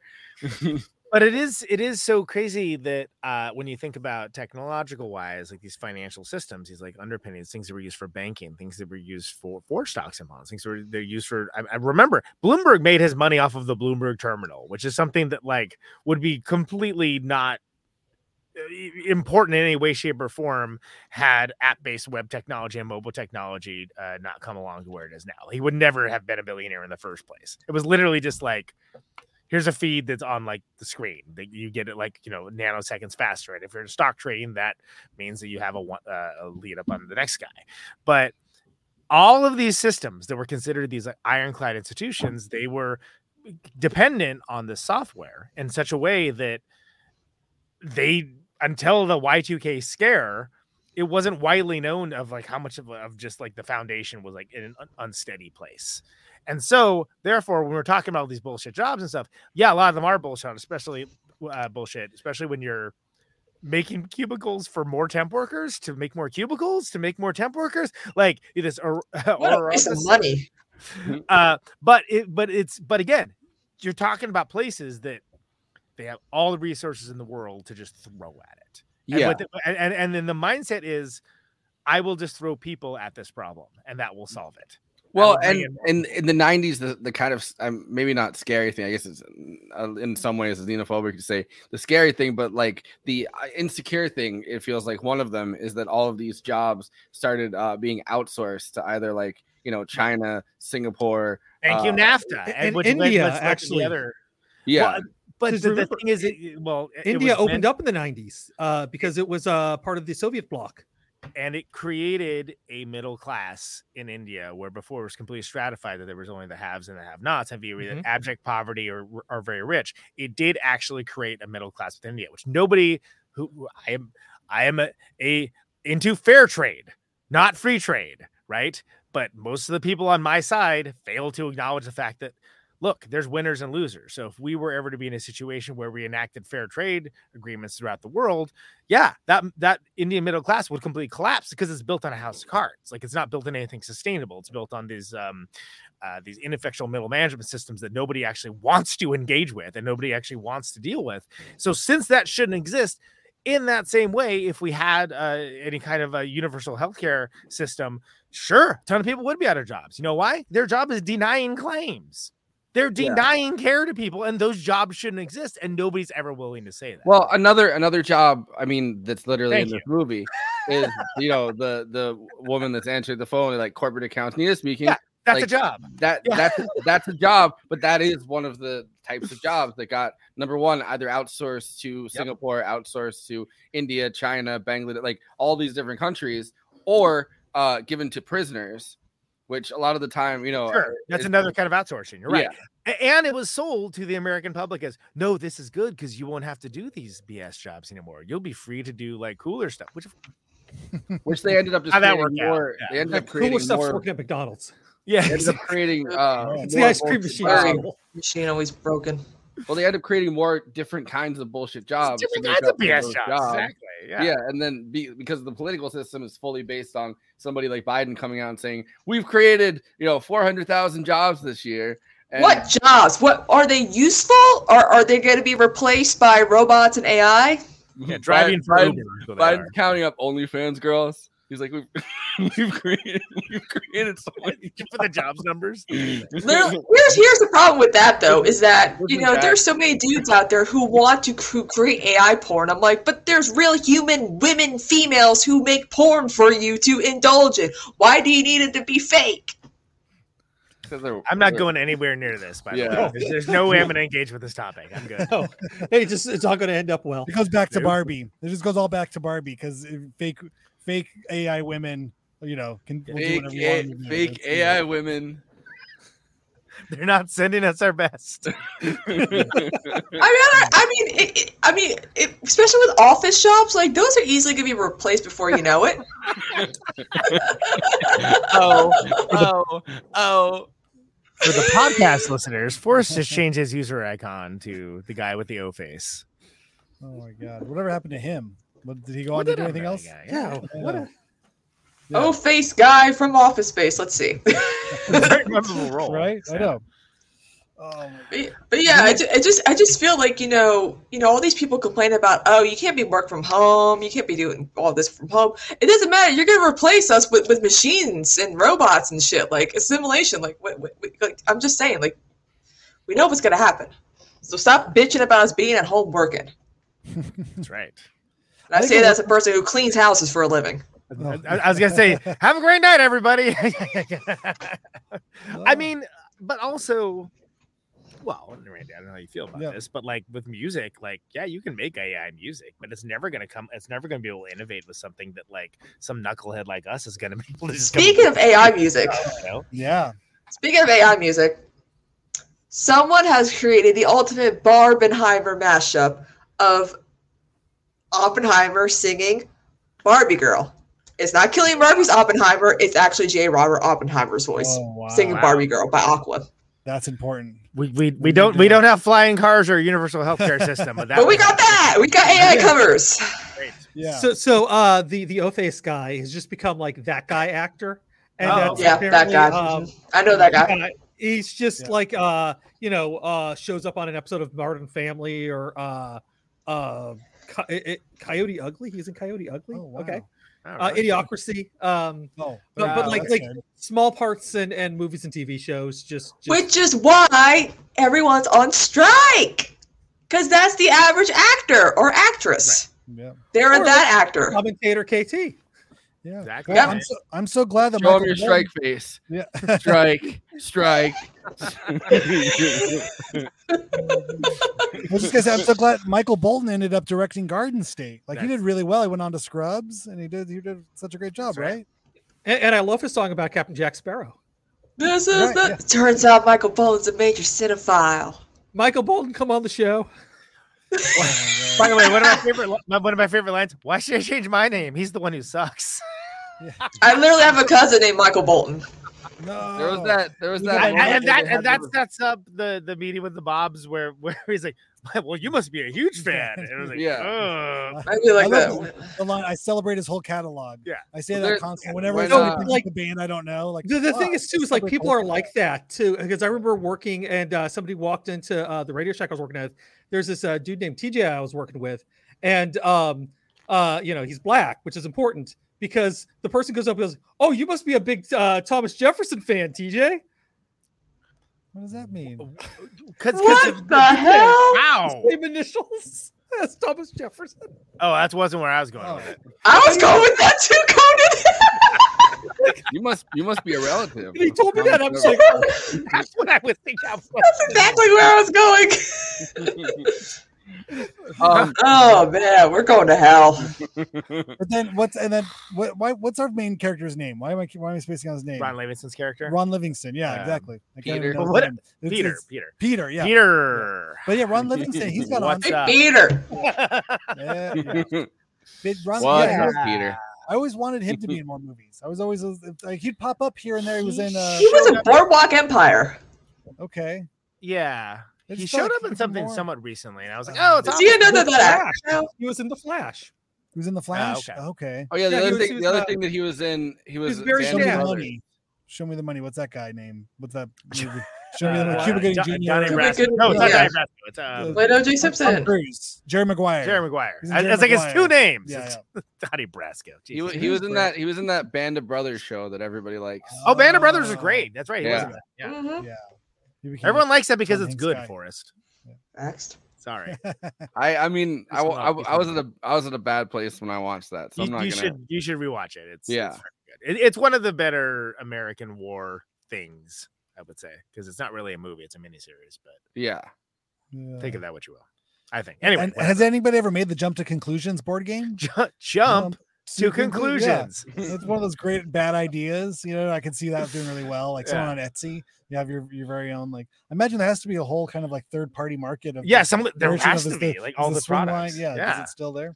Well, look at all the Barbie dolls that are now like out and costing like $200 now, and I'm like, great, Mattel's gonna be. It's like all the board games that are that were like live action, like Battleship and all that, and I'm like, Yeah, they're making weird Barbies like that out of the box, right? Rather than just like, do you remember when? Well, Andy probably don't. Besides me, I don't remember it when like Legos like, hey, make the thing that's on the box. It's like, hey, kid, here's a big box full of bricks. Make something. yeah, Yeah. No, I you like those they fake used to- blocks to play and make stuff. No, it used to be a bucket. They'd give you a Yeah, bucket. you got a big Okay. bucket Yeah. just full, and like you just got to do whatever with rather than be like, make the Death Star. Okay, that's Well, cool. now they're but- model kits. You know, people don't Yeah, make but what are you gonna do afterwards? Like, what are you gonna do with all those Legos afterwards? Like, you made the Death Look Star, at it. cool. I guess you just look at it. Oh, It looks I good, have yeah. bins and bins under my kids' beds. I can show you. Yeah, they live as I have hundreds of thousands of just random pieces because kids will only have a model, for about 60 minutes. Yeah. 16 minutes maybe. And then there are Lego pieces everywhere, and you're just like, well, kids, you gotta have to vacuum this shit up. And then it's a caltrop, which, by the way, are the things that Ninja use to injure people's feet. Well, that's when us parents have to buy Adidas sliders to walk through our own house because the whole thing has become a minefield of shards of plastic everywhere. It's amazing. Story of my life. I have to say that this movie I think has been one of my favorite movies for so long. It was really like one of the most influential films. I love Star Wars. I love all the other big films you're supposed to love, but I really felt like Office Space was like my generation's movie. And I don't really know if I fall into in between that Gen X, like late Gen X, early millennial kind of thing in there. So I don't know if it but I mean, for someone, I graduated high school in 99 and then went into college, and I just felt like Office Space was the cautionary tale of the world I did not want to inhabit. So I really took it to heart, and I've it was humorous, but I felt like it was also like someone from the future coming back and saying, "Don't let this happen to you. Right. Like your life and I could be feel better like than this. Be that's another careful." connection it has with Clerks. Like a couple years before that, Clerks is like the cautionary, like, hey, maybe don't. So it's like, I guess you're going up in rank. It's like, well, you probably don't want to get stuck working at a fucking deli, and it's like, oh, well, you probably don't want to get stuck working in a tech either. That's kind of like why I like that one movie called Watching the Detectives with Cillian Murphy and Lucy Liu. He's like a store, like a film noir, video store owner, and she's like this kooky, like silly little femme fatale that like makes his life exciting. I'm like, imagine you work at a video store and like nothing exciting happens in your life, because that's literally the average person who worked at a video store. Because I don't need to imagine it. Yeah, it's what I know. Well, Faye Dunaway would come in every once in a while. That goes back to something. Wow, really? Yeah, Faye Dunaway double parked her car on a major street in LA on La Brea. And she came in and needed a movie right away and wasn't going to wait in line. I'm double parked on La Brea. I recommend Mommy Dearest. Oh my god! I actually had to deliver. I had to deliver a movie to Faye Dunaway because I didn't live. Fortunately, I didn't live that far away from her. I rode my bike to her house, and the gate had a big F and a big D like in the front of it, so I had to open that and get buzzed in. Those in cartoons. No, Faye Dunaway had one of those, and it wasn't a big house. Typical Faye Dunaway. No wonder Bette Davis hated her guts. Amazing. She was what movie was it? I can't remember. That'd be so much better if I could remember what it was, but it was just. I would love it if it was like 3 Days of the Condor. Right? Yeah. If it was like Ghoulies or something, like just something really like what? Everybody would come in to research film. We were the kind of the cool artsy thing was called Waxwork too. Rocket Video, and we were right in Hollywood. And so we would have like celebrities come in and rent things for research, because it was pre-YouTube or pre-streamers. Sure, if you needed some weird art house films, so chances are we had it. Gremlins 3. You like pull up. Yeah, there we go. Can you bring me like Gremlins 3? It was really fun though, because I got to have one of those like staff picks. There's only 2 Gremlins, by the way. I'm sorry. I was like, all right. I thought that was like a sequel. But they are making a third one apparently. And they did the prequel series. Yeah, that's probably why that came into my head. Like that as a. There is a prequel series. It's a cartoon. It's on HBO Max. It's really good. Yeah. Have you seen Joe Dante talk about Baby Yoda and Gizmo next to each other? It's like they shaved them. Yeah, it's the same head. It's the same shape. Yep. Everything. Yeah, but getting back to the movie, I think you bring up an important point because it's definitely hit me like right. I mean, I've seen this movie so many times. One of my favorite times to watch it though was with my dad, who although he's like he went to school like Dartmouth and stuff and got a degree and everything. He was a black sheep of the family because he was a laborer. He went into the trades. He was a union carpenter. Then he was a lifelong union electrician. And my dad loves this movie. And I saw it with him. And like, especially the scene where he's like, anyone ever ask you if you had a case of the Mondays? So, no, man. You get your ass kicked. You get your ass kicked back, something like that. My dad, I have never heard my dad laugh as long and aloud at something as he did that. It was very nice. So it was a nice shared moment that like bridges a generational life. Because sometimes I'd be like, look, I think this is hilarious. Is my dad gonna like this? I don't know. But like Office Space, it worked. Office Space worked. How great is Dietrich Bader in that role? I mean, he's so good. He's the Drew Carey guy, and it was the voice of. I did not realize Batman. for years that it was him. I just so like, good. And then it was like, oh, this guy is like, he's that guy, but in a good way. Yeah. Oh, I love him. Yeah. Yeah. Wasn't he also in Whose Line Is It Anyways? The American version? No, I don't think he did that one. Drew Carey hosted it. I don't think he was as one of the panelists? You mean? Yeah, I think so. Didn't he do that briefly? Oh, I don't know. I missed that one. He does do the voice of Batman though now. That's like his main he was in that show Better Things, the one that is the Pamela Alden show. Yeah. And you've never seen that. Is that any good? Yeah, I like it. I like her. I mean, I think she's very talented. I mean, I think it's pretty good. It was the girl that is the girl from fucking the Once Upon a Time in Hollywood that is one of the Charles Manson person that shrieks and he sets her on fire. Yeah. I know She's like Pamela Alden's daughter that is like a nice fucking moron. Like literally just her dumb daughter. Like she has a smart daughter and a dumb daughter. I had this realization years ago, like, I was going through a Vincent Price phase, as people do, and I realized that Dietrich Bader could totally play Vincent Price, like a young Vincent Price. Yeah. They have the same kind of head shape. You know what I mean? There's a little bit of gray in the temples, and then if he could do the impersonation, I don't know if he does voices, but maybe he does. Well, I saw I recently. He does Batman, so probably could. So yeah, he could do a great Vincent Price. I saw a Vincent couple Price biopic would be amazing. Like it's kind of wild because I saw a couple movies where he was like on the younger side. I can't really say young because I was like, oh, he's like my age when he did this movie, but he looks so different as a young dude, but it's still him. And it's like, great. Oh yeah, before this dude was known as that guy, he was in like roles and like working as an actor for like years and years and years, and then he just became known for like the thing that the. I was thinking it was Drew Carey guy, right? No? Was that not? Yeah, I mean, he was on the Zeta Project. Remember that? Yeah, it was the spinoff from Batman Beyond. Oh, as a voice? Yeah, he was Zeta. Oh, okay. He was the robot. Yeah. This is classic after party material. Yeah, no, deep cut.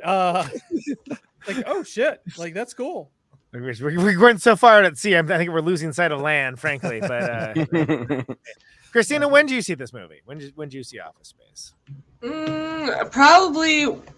I was obviously someone who grew up watching the Brady Bunch movie. And I thought, Gary Cole and Shelley Long did a phenomenal job, portraying, basically Forrest Henderson and like Mike Reed's, Robert, what's his name? I forgot what his name was. Robert Reed. Robert, yeah. And of course I saw the meme. Like I kept seeing the meme pop up. Mm-hmm. And I was like, is this from a movie with Mike Brady from the Brady Bunch movie? And so they're like, someone's like, yeah, it was Office Space. I'm like, oh, so it's like The Office. They're like, no, it's actually better than The Office. I was like, okay, cool. And I watched it. I was like, oh yeah, this movie's great. Yeah, people really like that. That would be great meme. People like posting that. Because it had to be like spoken into existence before, like it was so perfect. Why do you think I have this down here? Like, but it's taking on like a light, like like the Concerned Wonka kind of thing where he's like, it's become like a catch-all, because everybody can hear it in their head when they see it. Boomers love posting it and like adding stuff that has nothing to do with the context of the movie at all. Like, yeah.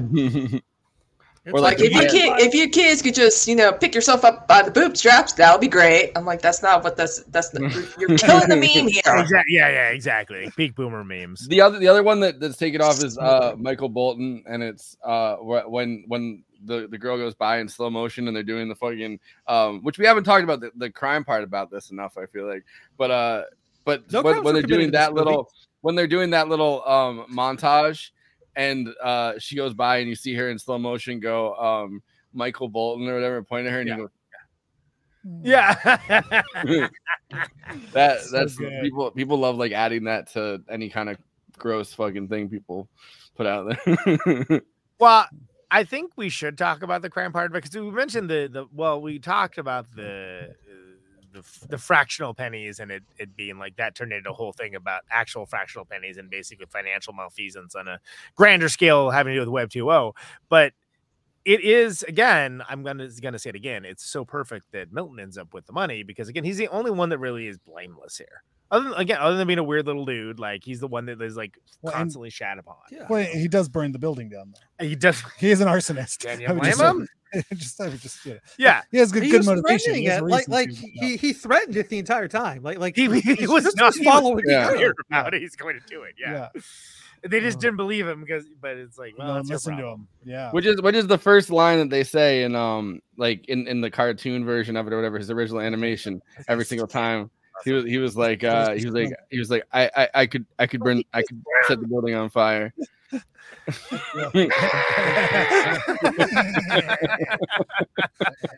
That rocks. Return of the Jedi was on cable the other night, and then I saw that and I was like, God, Salacious Crumb's such a weird character. Oh yeah. That's kind of actually it's like, but I like the part about Milton getting away in the end, that he's like a perpetually dissatisfied character, right? Like he gets there and immediately the fucking like Mexicans or whatever at the resort that are like, putting around the drinks, they fuck him over and give him the wrong drink completely. And that's why it's so perfect because it doesn't, because he hasn't changed.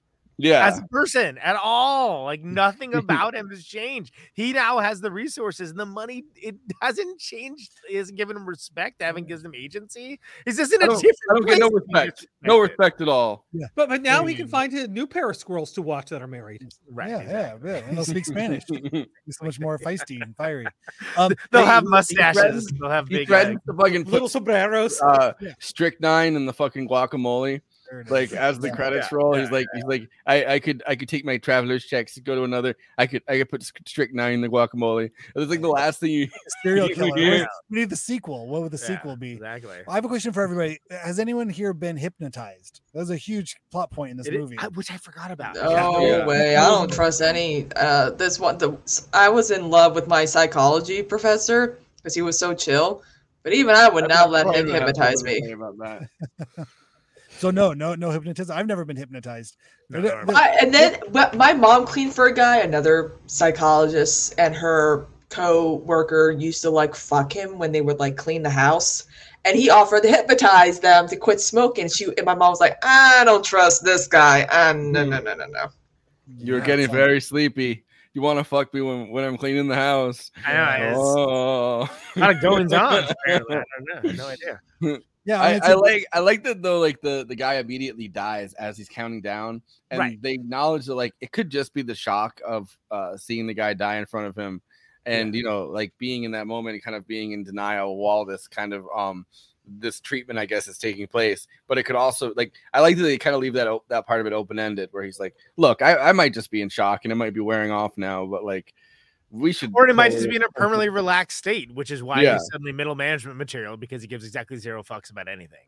Yeah, which is wild because they stole that bit from In Living Color. If you remember, there was a early In Living Color episode where Jim Carrey gets hypnotized into be a chicken, and David Alan Grier dies and can't undo it.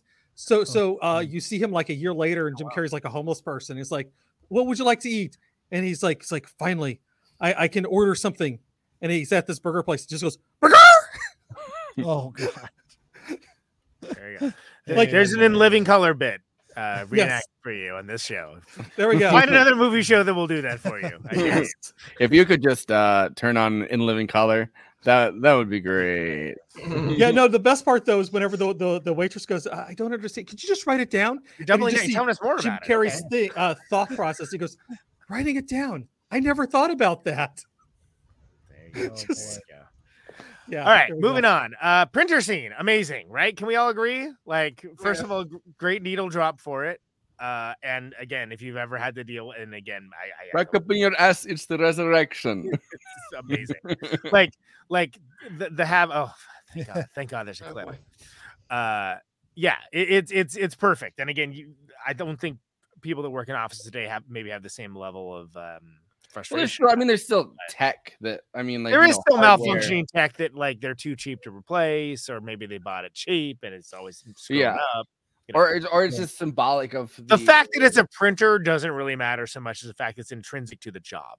And people fails still at being a fax. Like there's still like Like everybody hates fax machines, and I feel like offices do still fax stuff in and out. Like which kind of now that it's kind of old tech that you don't need at all.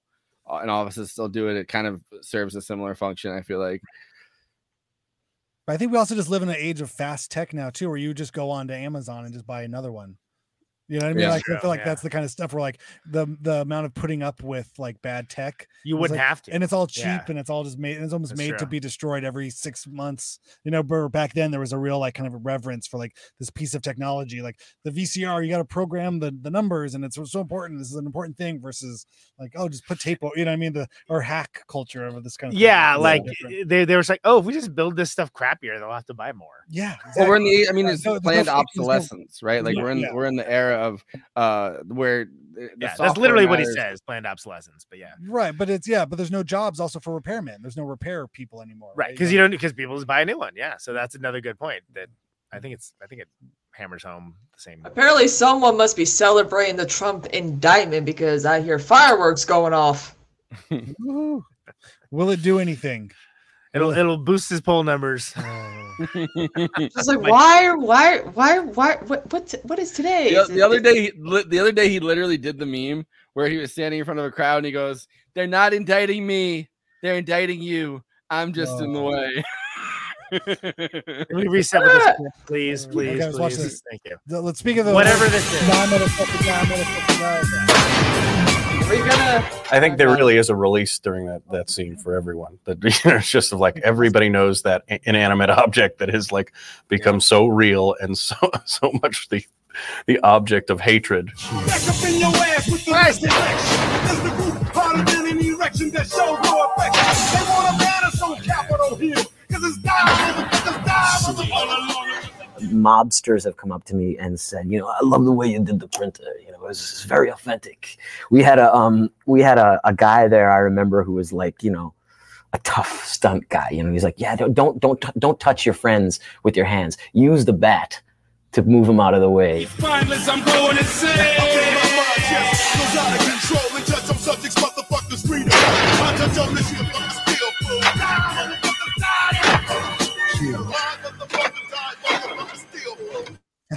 It's so good. It's so good. It's so good. Like there's no whatever people's thoughts are in the movie. That is a perfect scene. That's a reason why Madonna He's a wanted to little bang better. him. He's a little Wanted to better. bang Michael Bolton after she saw this movie. Right. Oh wow, I can see it. He's passionate. How good did he look in that clip too? He looked like the Big Lebowski. He had the scruff on him. Yeah, I get it. surprising. I get it. No, Yeah. and it's so like when he does like what's the kick? He does like the drop kick. It's I like that they have to hold him back too. Like he's just becoming too emotional from the release of finally like breaking down that printer, like finally getting a chance to take out his anger on the printer itself. Yep. Yeah. It's pretty great. It's like the equivalent of like throwing the Ben Affleck throwing a cell phone or something. You know what I mean? I think is there something that people would still like take out their aggression on? What piece of equipment would each of you destroy if you had to? I mean, I've destroyed multiple phones. Cell phones? Yeah, I think phones are probably the main thing. I've destroyed them on accident and I've dropped them. I've never. I've taken my phone thinking that I had the. I mean, I have OtterBoxes every time, and I just assume the OtterBox is going to work. I've thrown it at the wall, and it. Bam. Yeah, but it sucks that it's like that's like what it's got to be now. But that's also because like there aren't these physical machines that are. You're going to have that level of frustration with, because it is very cathartic seeing it. This is the reason why it works is because again, it's the printer is set up low grade as the villain, right? Like it's causing. He's the mini boss before the big boss, right? Yeah, it's like you got to get through him first. Yeah. Yes, absolutely. KT said, "Do you think the Skynet remember this conversation?" Wait until Skynet finds out about the fax machine we had in my college dorm room. We gutted it and used it to hide beer, which worked out real well because we got busted for being underage with beer, but they couldn't find it because we had it inside the fax machine. Oh, genius. Were they ever like, why do these kids have a fax machine? Who's faxing them? It was a working phone too. That's the best part. The phone still worked on it. So we just used the phone part. And but we just had this fax machine sitting in our room. That's amazing. Like a fax like cooler or something, you can almost insulate it. It's like a Jurassic Park with the Barbasol can that has the embryos, of just except it was a fax machine with alcohol. Yes. Oh my God. That's incredible. Fit a six-pack in there. I think the phone thing too is like with cradle phones, you used to be able to like hang them up violently. You'd like shove it on the wall. Well, it's like the scene with Robert De Niro. It's like the scene with Robert De Niro finding out the fucking Joe Pesci died in Goodfellas, where he's like just hitting the phone on the fucking like. You can hit somebody else with the phone. You can take the phone. They whacked him. They fucking whacked him. Yeah, and I guess there isn't that level of catharsis to like pushing a soft button. It doesn't work that well. You're gently touching your glass screen. Yeah. What do you think these characters all went on to do like the day after the film ends? Do you think do they go on? Or does is Peter and Jennifer Aniston, do they have kids and he's a contractor now? He owns his own he seems to be genuinely happy doing physical labor. So I imagine which comes from Mike Judge's own experience, like imagining what it would be like to be a car mechanic. Yeah, it's amazing. But I can't quite tell. He's just cleaning up the aftermath, right? He's cleaning up the burnt building.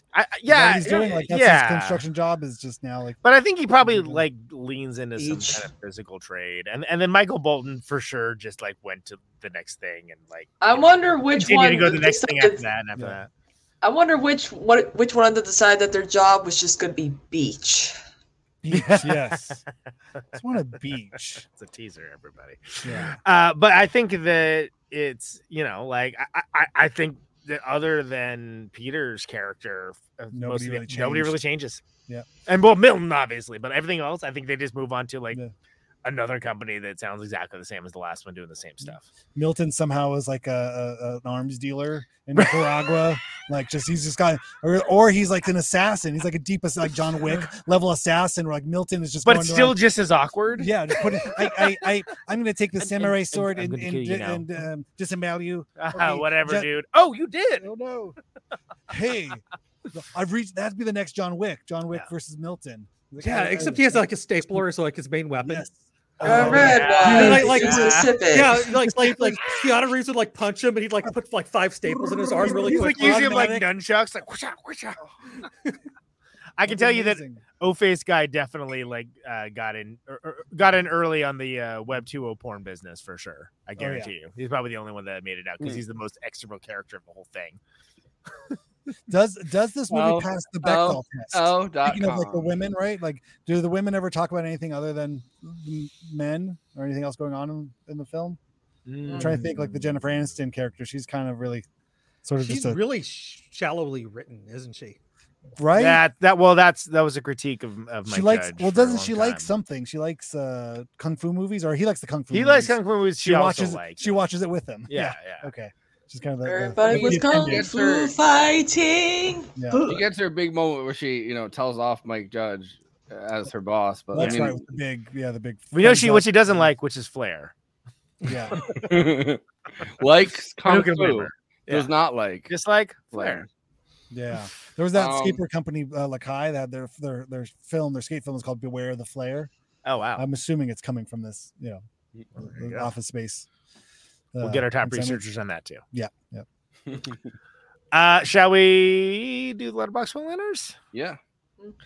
So. Speaking of Web 2.0, Letterboxd is a social media site for film lovers talk with and to each other about the films they love, maybe the films that they didn't love, the films that they wanted to speak quotes from back and forth to each other forever and ever. And of course, it isn't just the Siskel's and Eberts of the world to get to opine. Everybody gets to have their say. It's a bottom-up democracy. And people do, and it is best expressed for the purposes of this bit very succinctly.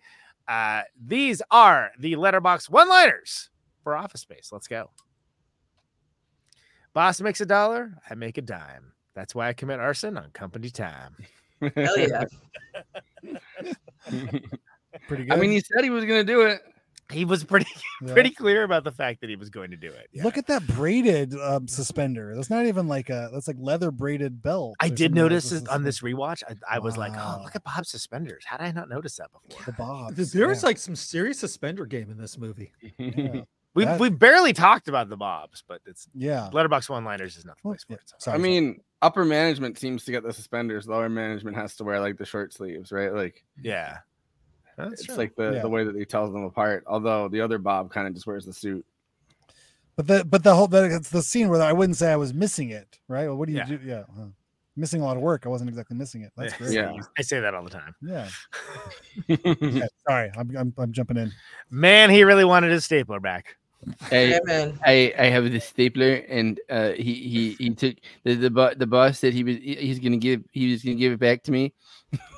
Which, by the way, another scene that we didn't touch on is when there's the piece of cake and they're passing down the piece of cake. Is that cake? Oh my God, the office cake is such a thing too. That is like such a thing.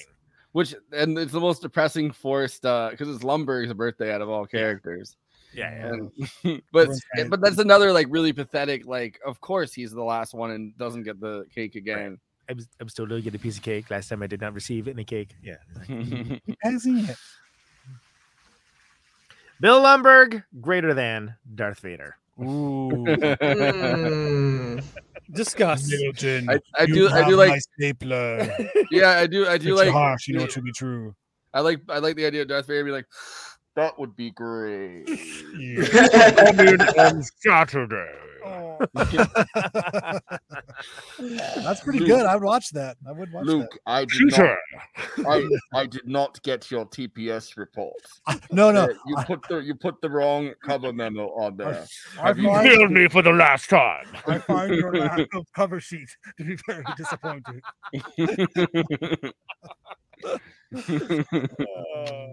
That was a good one. Nice. Good one, Lily. The scene where they smash the printer with a bat and then walk away as if they committed a cold-blooded murder was absolutely cathartic.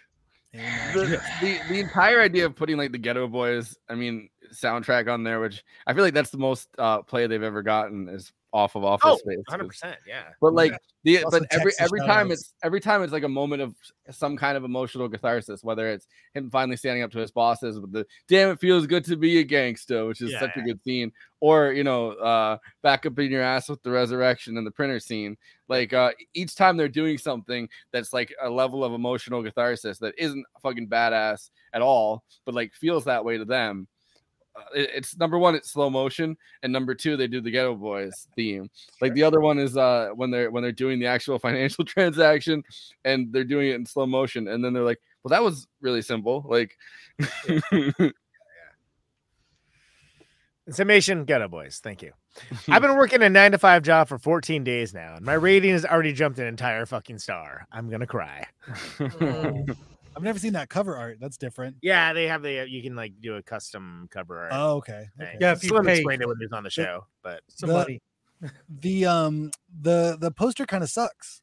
poster does not tell you what this movie is Yeah. going to be at all. The post-it notes, And it's not a scene. It's not a scene from the movie. It's not either. even in the movie. It's It about has like nothing a to do with the post-it note movie. monster. Yeah. The attack of the post-it note monster is coming, right? That's totally think that like Jason, watch out, Office Space is gonna come get you. They're back for vengeance. These post-it notes. Yeah. I guess it's TPS is T post-it stamp. Oh.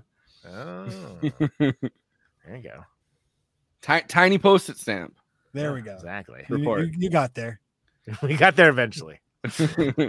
7-Eleven, right? You take a penny from the tray. From the crippled children?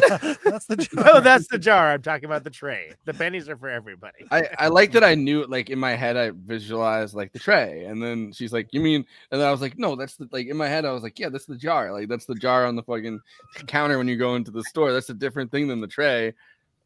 But it's such a great scene because it's like he thinks that she's just gonna be like, oh, that's awesome. It's so cool that you did that. And like she has a very natural reaction to it. And to have to be like from the crippled children. But that's is also amazing. such a Jennifer Aniston like pre-Friends kind of thing. Like, it's a very Yeah. Rachel thing. Like, oh, okay. You mean from this? Oh, okay. Well, I was just getting confused. Huh.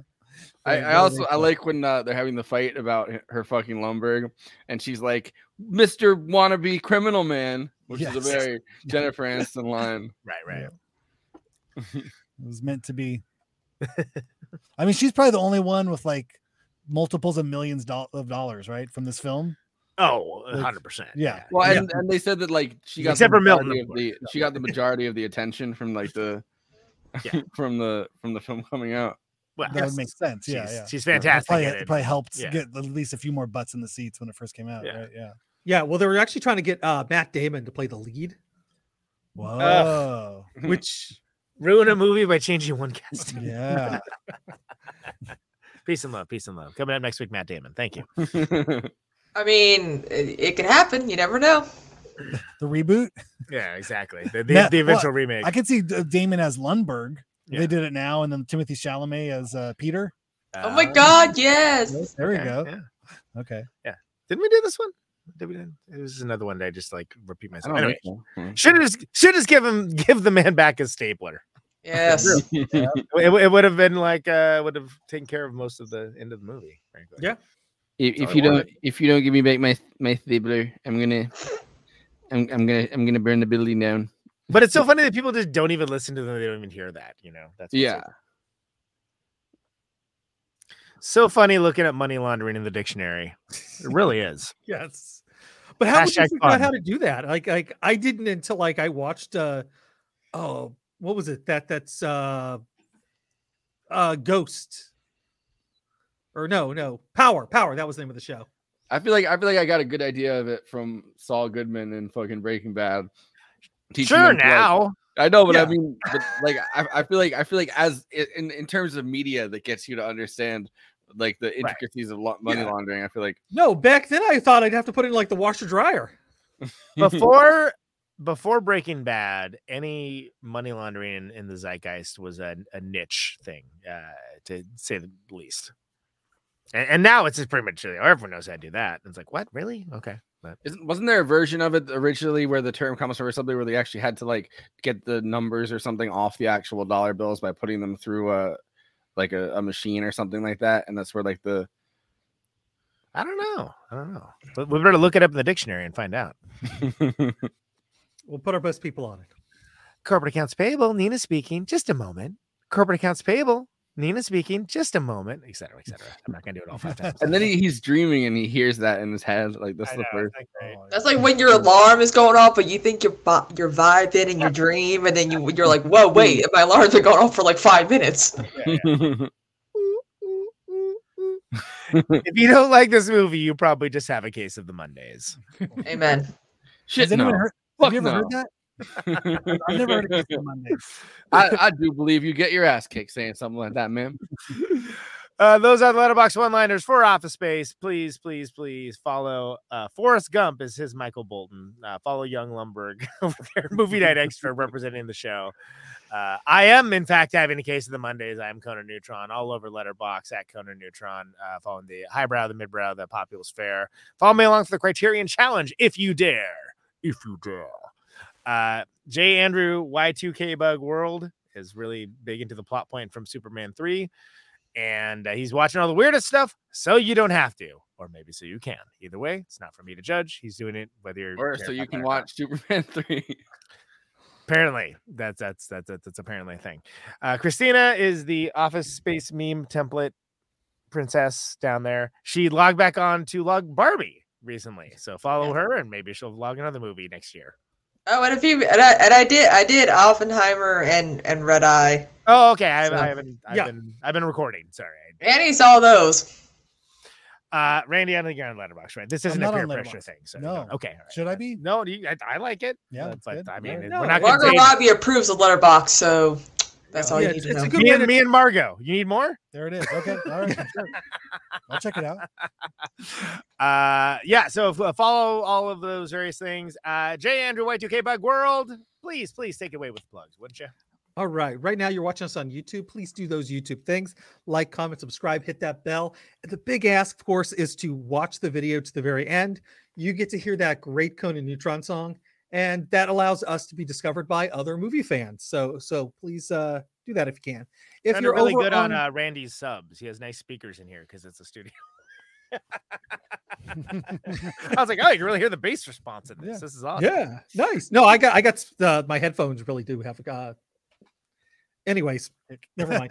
There's not going to be a moment for me to mention that. That's why I interrupt you to say that. No, but I should bring up Twitch because we're also on Twitch. So please do the Twitch things. Give us a sub. If you happen to have an Amazon Prime account, you can subscribe for free for you. And that actually helps us out. So if you can, please do that. Thank you. Find us on social media. You can find us on Facebook, Twitter, or X, I guess now. Whatever the hell it's called. Hey, you go to twitter.com, you can still get the same thing. Yeah. Fine. And of course, Instagram and Blue Sky. You can find us all there. So please follow the show. I got Threads next. Yeah. Do we? Do we? Yeah. I joined Threads. You can literally post long videos on Threads without any limitations. I'm just saying. Cat Turd follows me on Threads. You can block people, dude. You know that, right? Yeah, and they don't. The best part about Threads is you could block people and they do not exist to you anymore. Like they literally get like bloofed off the face of the planet. I'm not even on the site, so like I have an account, but I don't use fine, it. fine. Whatever. Anyway. Move on. We have a Patreon. There is no Cat Turd on Patreon, but you can get the one. Why'd you tie it back? And whatever. I don't know. It just seemed, anyways. But the nice thing about Patreon is you can get access to our after parties, which we had a great one recently, didn't we? It was the KT with the strike. Yeah, with the SAG. And we might be adding more content eventually. Come Oscar season, your girl's going to try her best to interview some potential nominees. There you go. We've talked about it more and more, and maybe it'll happen someday. Yeah. I gotta subscribe to IMDb Pro.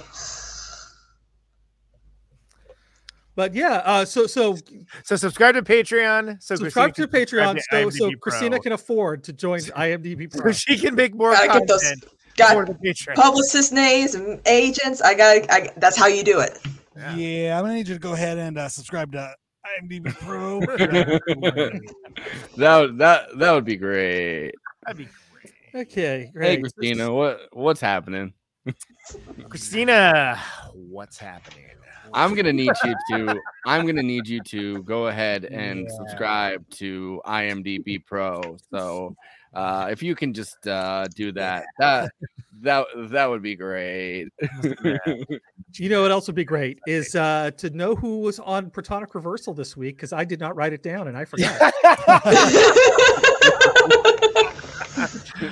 It was the Mighty Men of Maple Stave last week, whose new album is actually out today. And nice. It's great. And then the wonderful Chris Williams from Maple Stave is coming on this show to talk about Kicking and Screaming, right? The Noah Baumbach movie. Is that next week? That is next week. Not anything in front of me. I tell you who's on Protonic this week. This guy. Hey, Randy Randall. Hey. Yeah. Rowdy Randy Randall. Hey, thank you. Rainbow Randy Randall. That's it. First blood. And he first blood.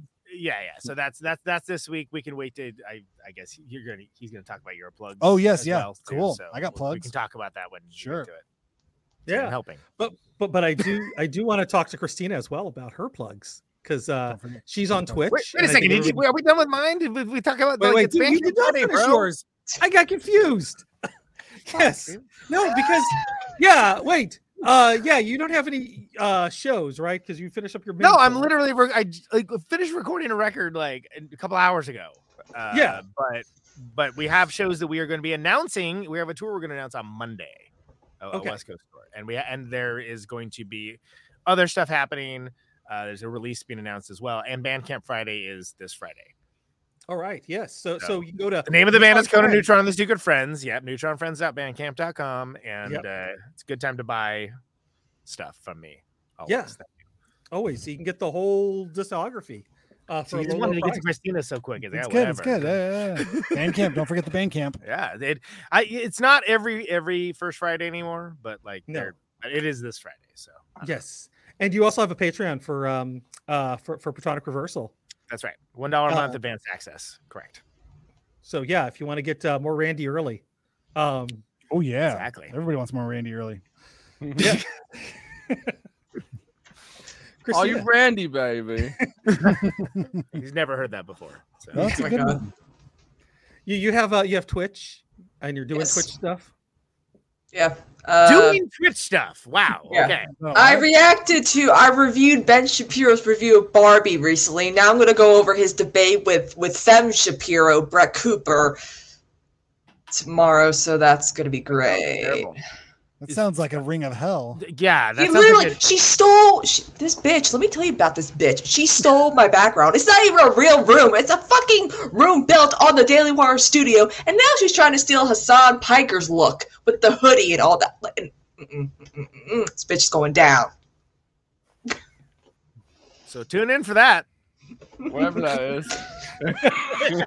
That was a lot. She literally, guys, she looks exactly like Ben Shapiro.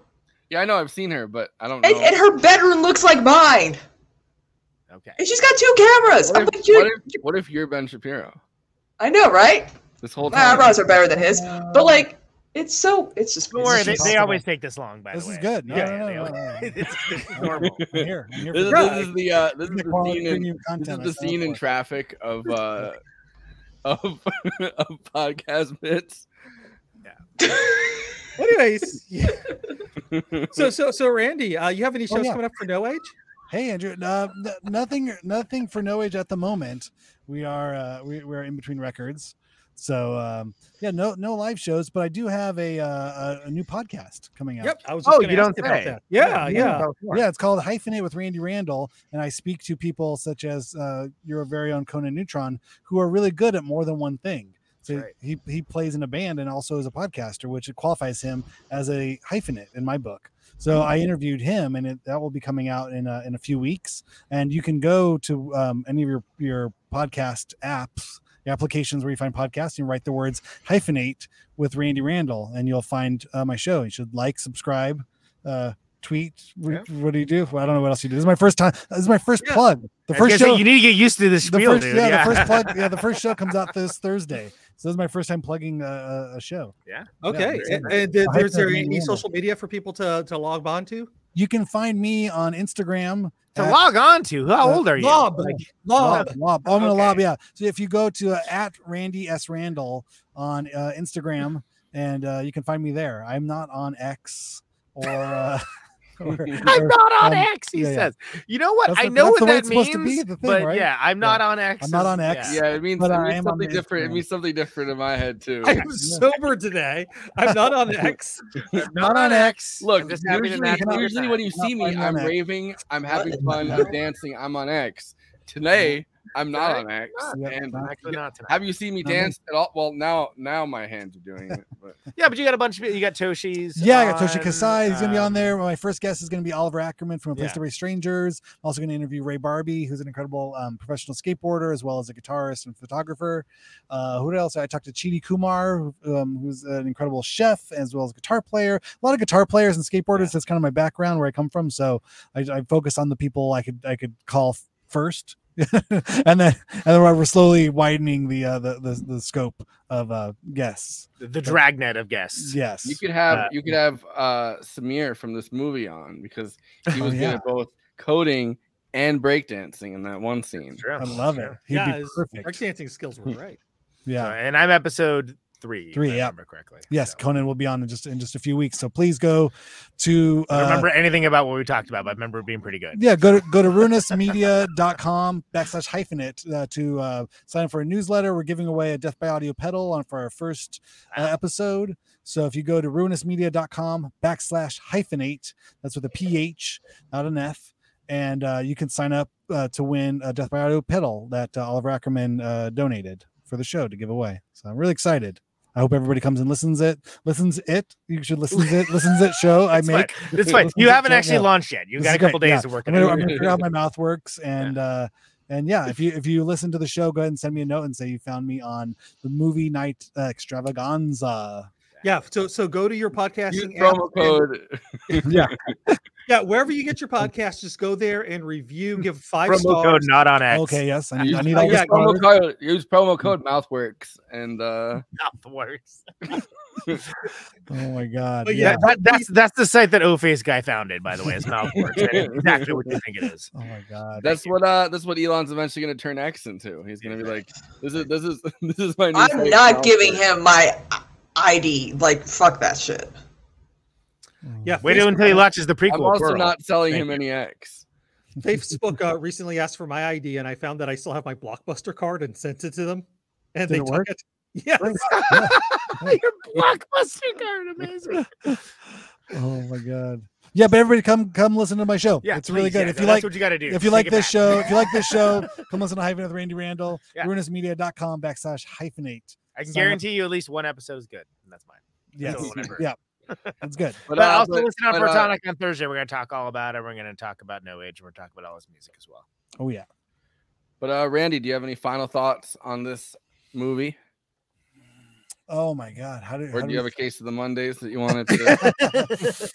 Yeah. So yeah. No, this is probably one of the most important films in my cinematic fandom. I think this was when asked to come up with a film to talk about. I was we were looking at lists of things, and Office Space is right there at the top. And if you've not seen it and you've listened all this way through, you definitely should go back and watch it. But yeah, thank you everybody here for having me on. It's really been a pleasure and a lot of fun. This reminds me of the video store days, just a bunch of nerds sitting around talking shit about movies. Yeah, basically. I love it. This is great. Yeah, It is exactly what it is. Yeah. Yeah. Conan, you got any final thoughts? Modern classic. Love this film. I've seen it countless times. Endlessly quotable. I think it is perfectly emblematic of a time, and possibly the thing I love most that Mike Judge has done, and I like almost everything that guy has done. So very happy that we finally covered. I feel like there's a massive amount of comedies that we haven't covered, and this is a righting a wrong, because this is very much there's a lot to it, even though it's a comedy first and everything else second. And good discussion. Yeah. Kristina? A very, very excellent comedy and very much worthy of being memed to death. by like boomers and Gen X people that are just at work. Like we must seize control of the memes of production. There we go. That would be great. That'd be great. Andy? The one thing I've always kind of wondered is how this movie would look like if it did actually come out today. Because at the time we didn't really understand, like we didn't have the books like Capitalist Realism or Bullshit Jobs. And we didn't necessarily have some of the language that we have today around some of the ideas that were in this movie. and I would just always kind of wonder, like, how could this movie have been expressed in modern terms as opposed to what it was? But I do also just appreciate, that it's Texas where they film it at, and it's always just sometimes I get homesick, and it's just nice to be able to put on something and be like, yeah, I was a little north of there. I was in Cleburne, but the trees are the right height.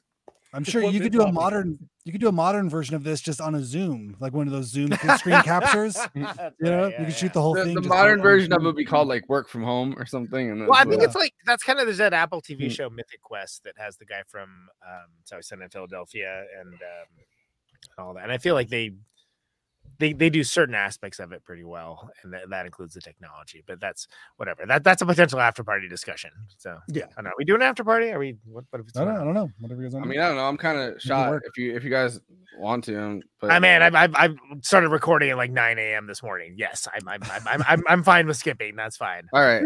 We should probably do one next week though. As like the that's fine. I'm just exhausted. Been singing my little heart out. So next week we're doing Noah Baumbach's Kicking and Screaming, right? That's our Chris Williams and Maple Stave, Word. And Plastic Flame Press. Should be good. I haven't seen enough of like the Noah Baumbach movies. Like I definitely haven't delved into. I like all the ones I've seen, but I've not seen all of them for sure.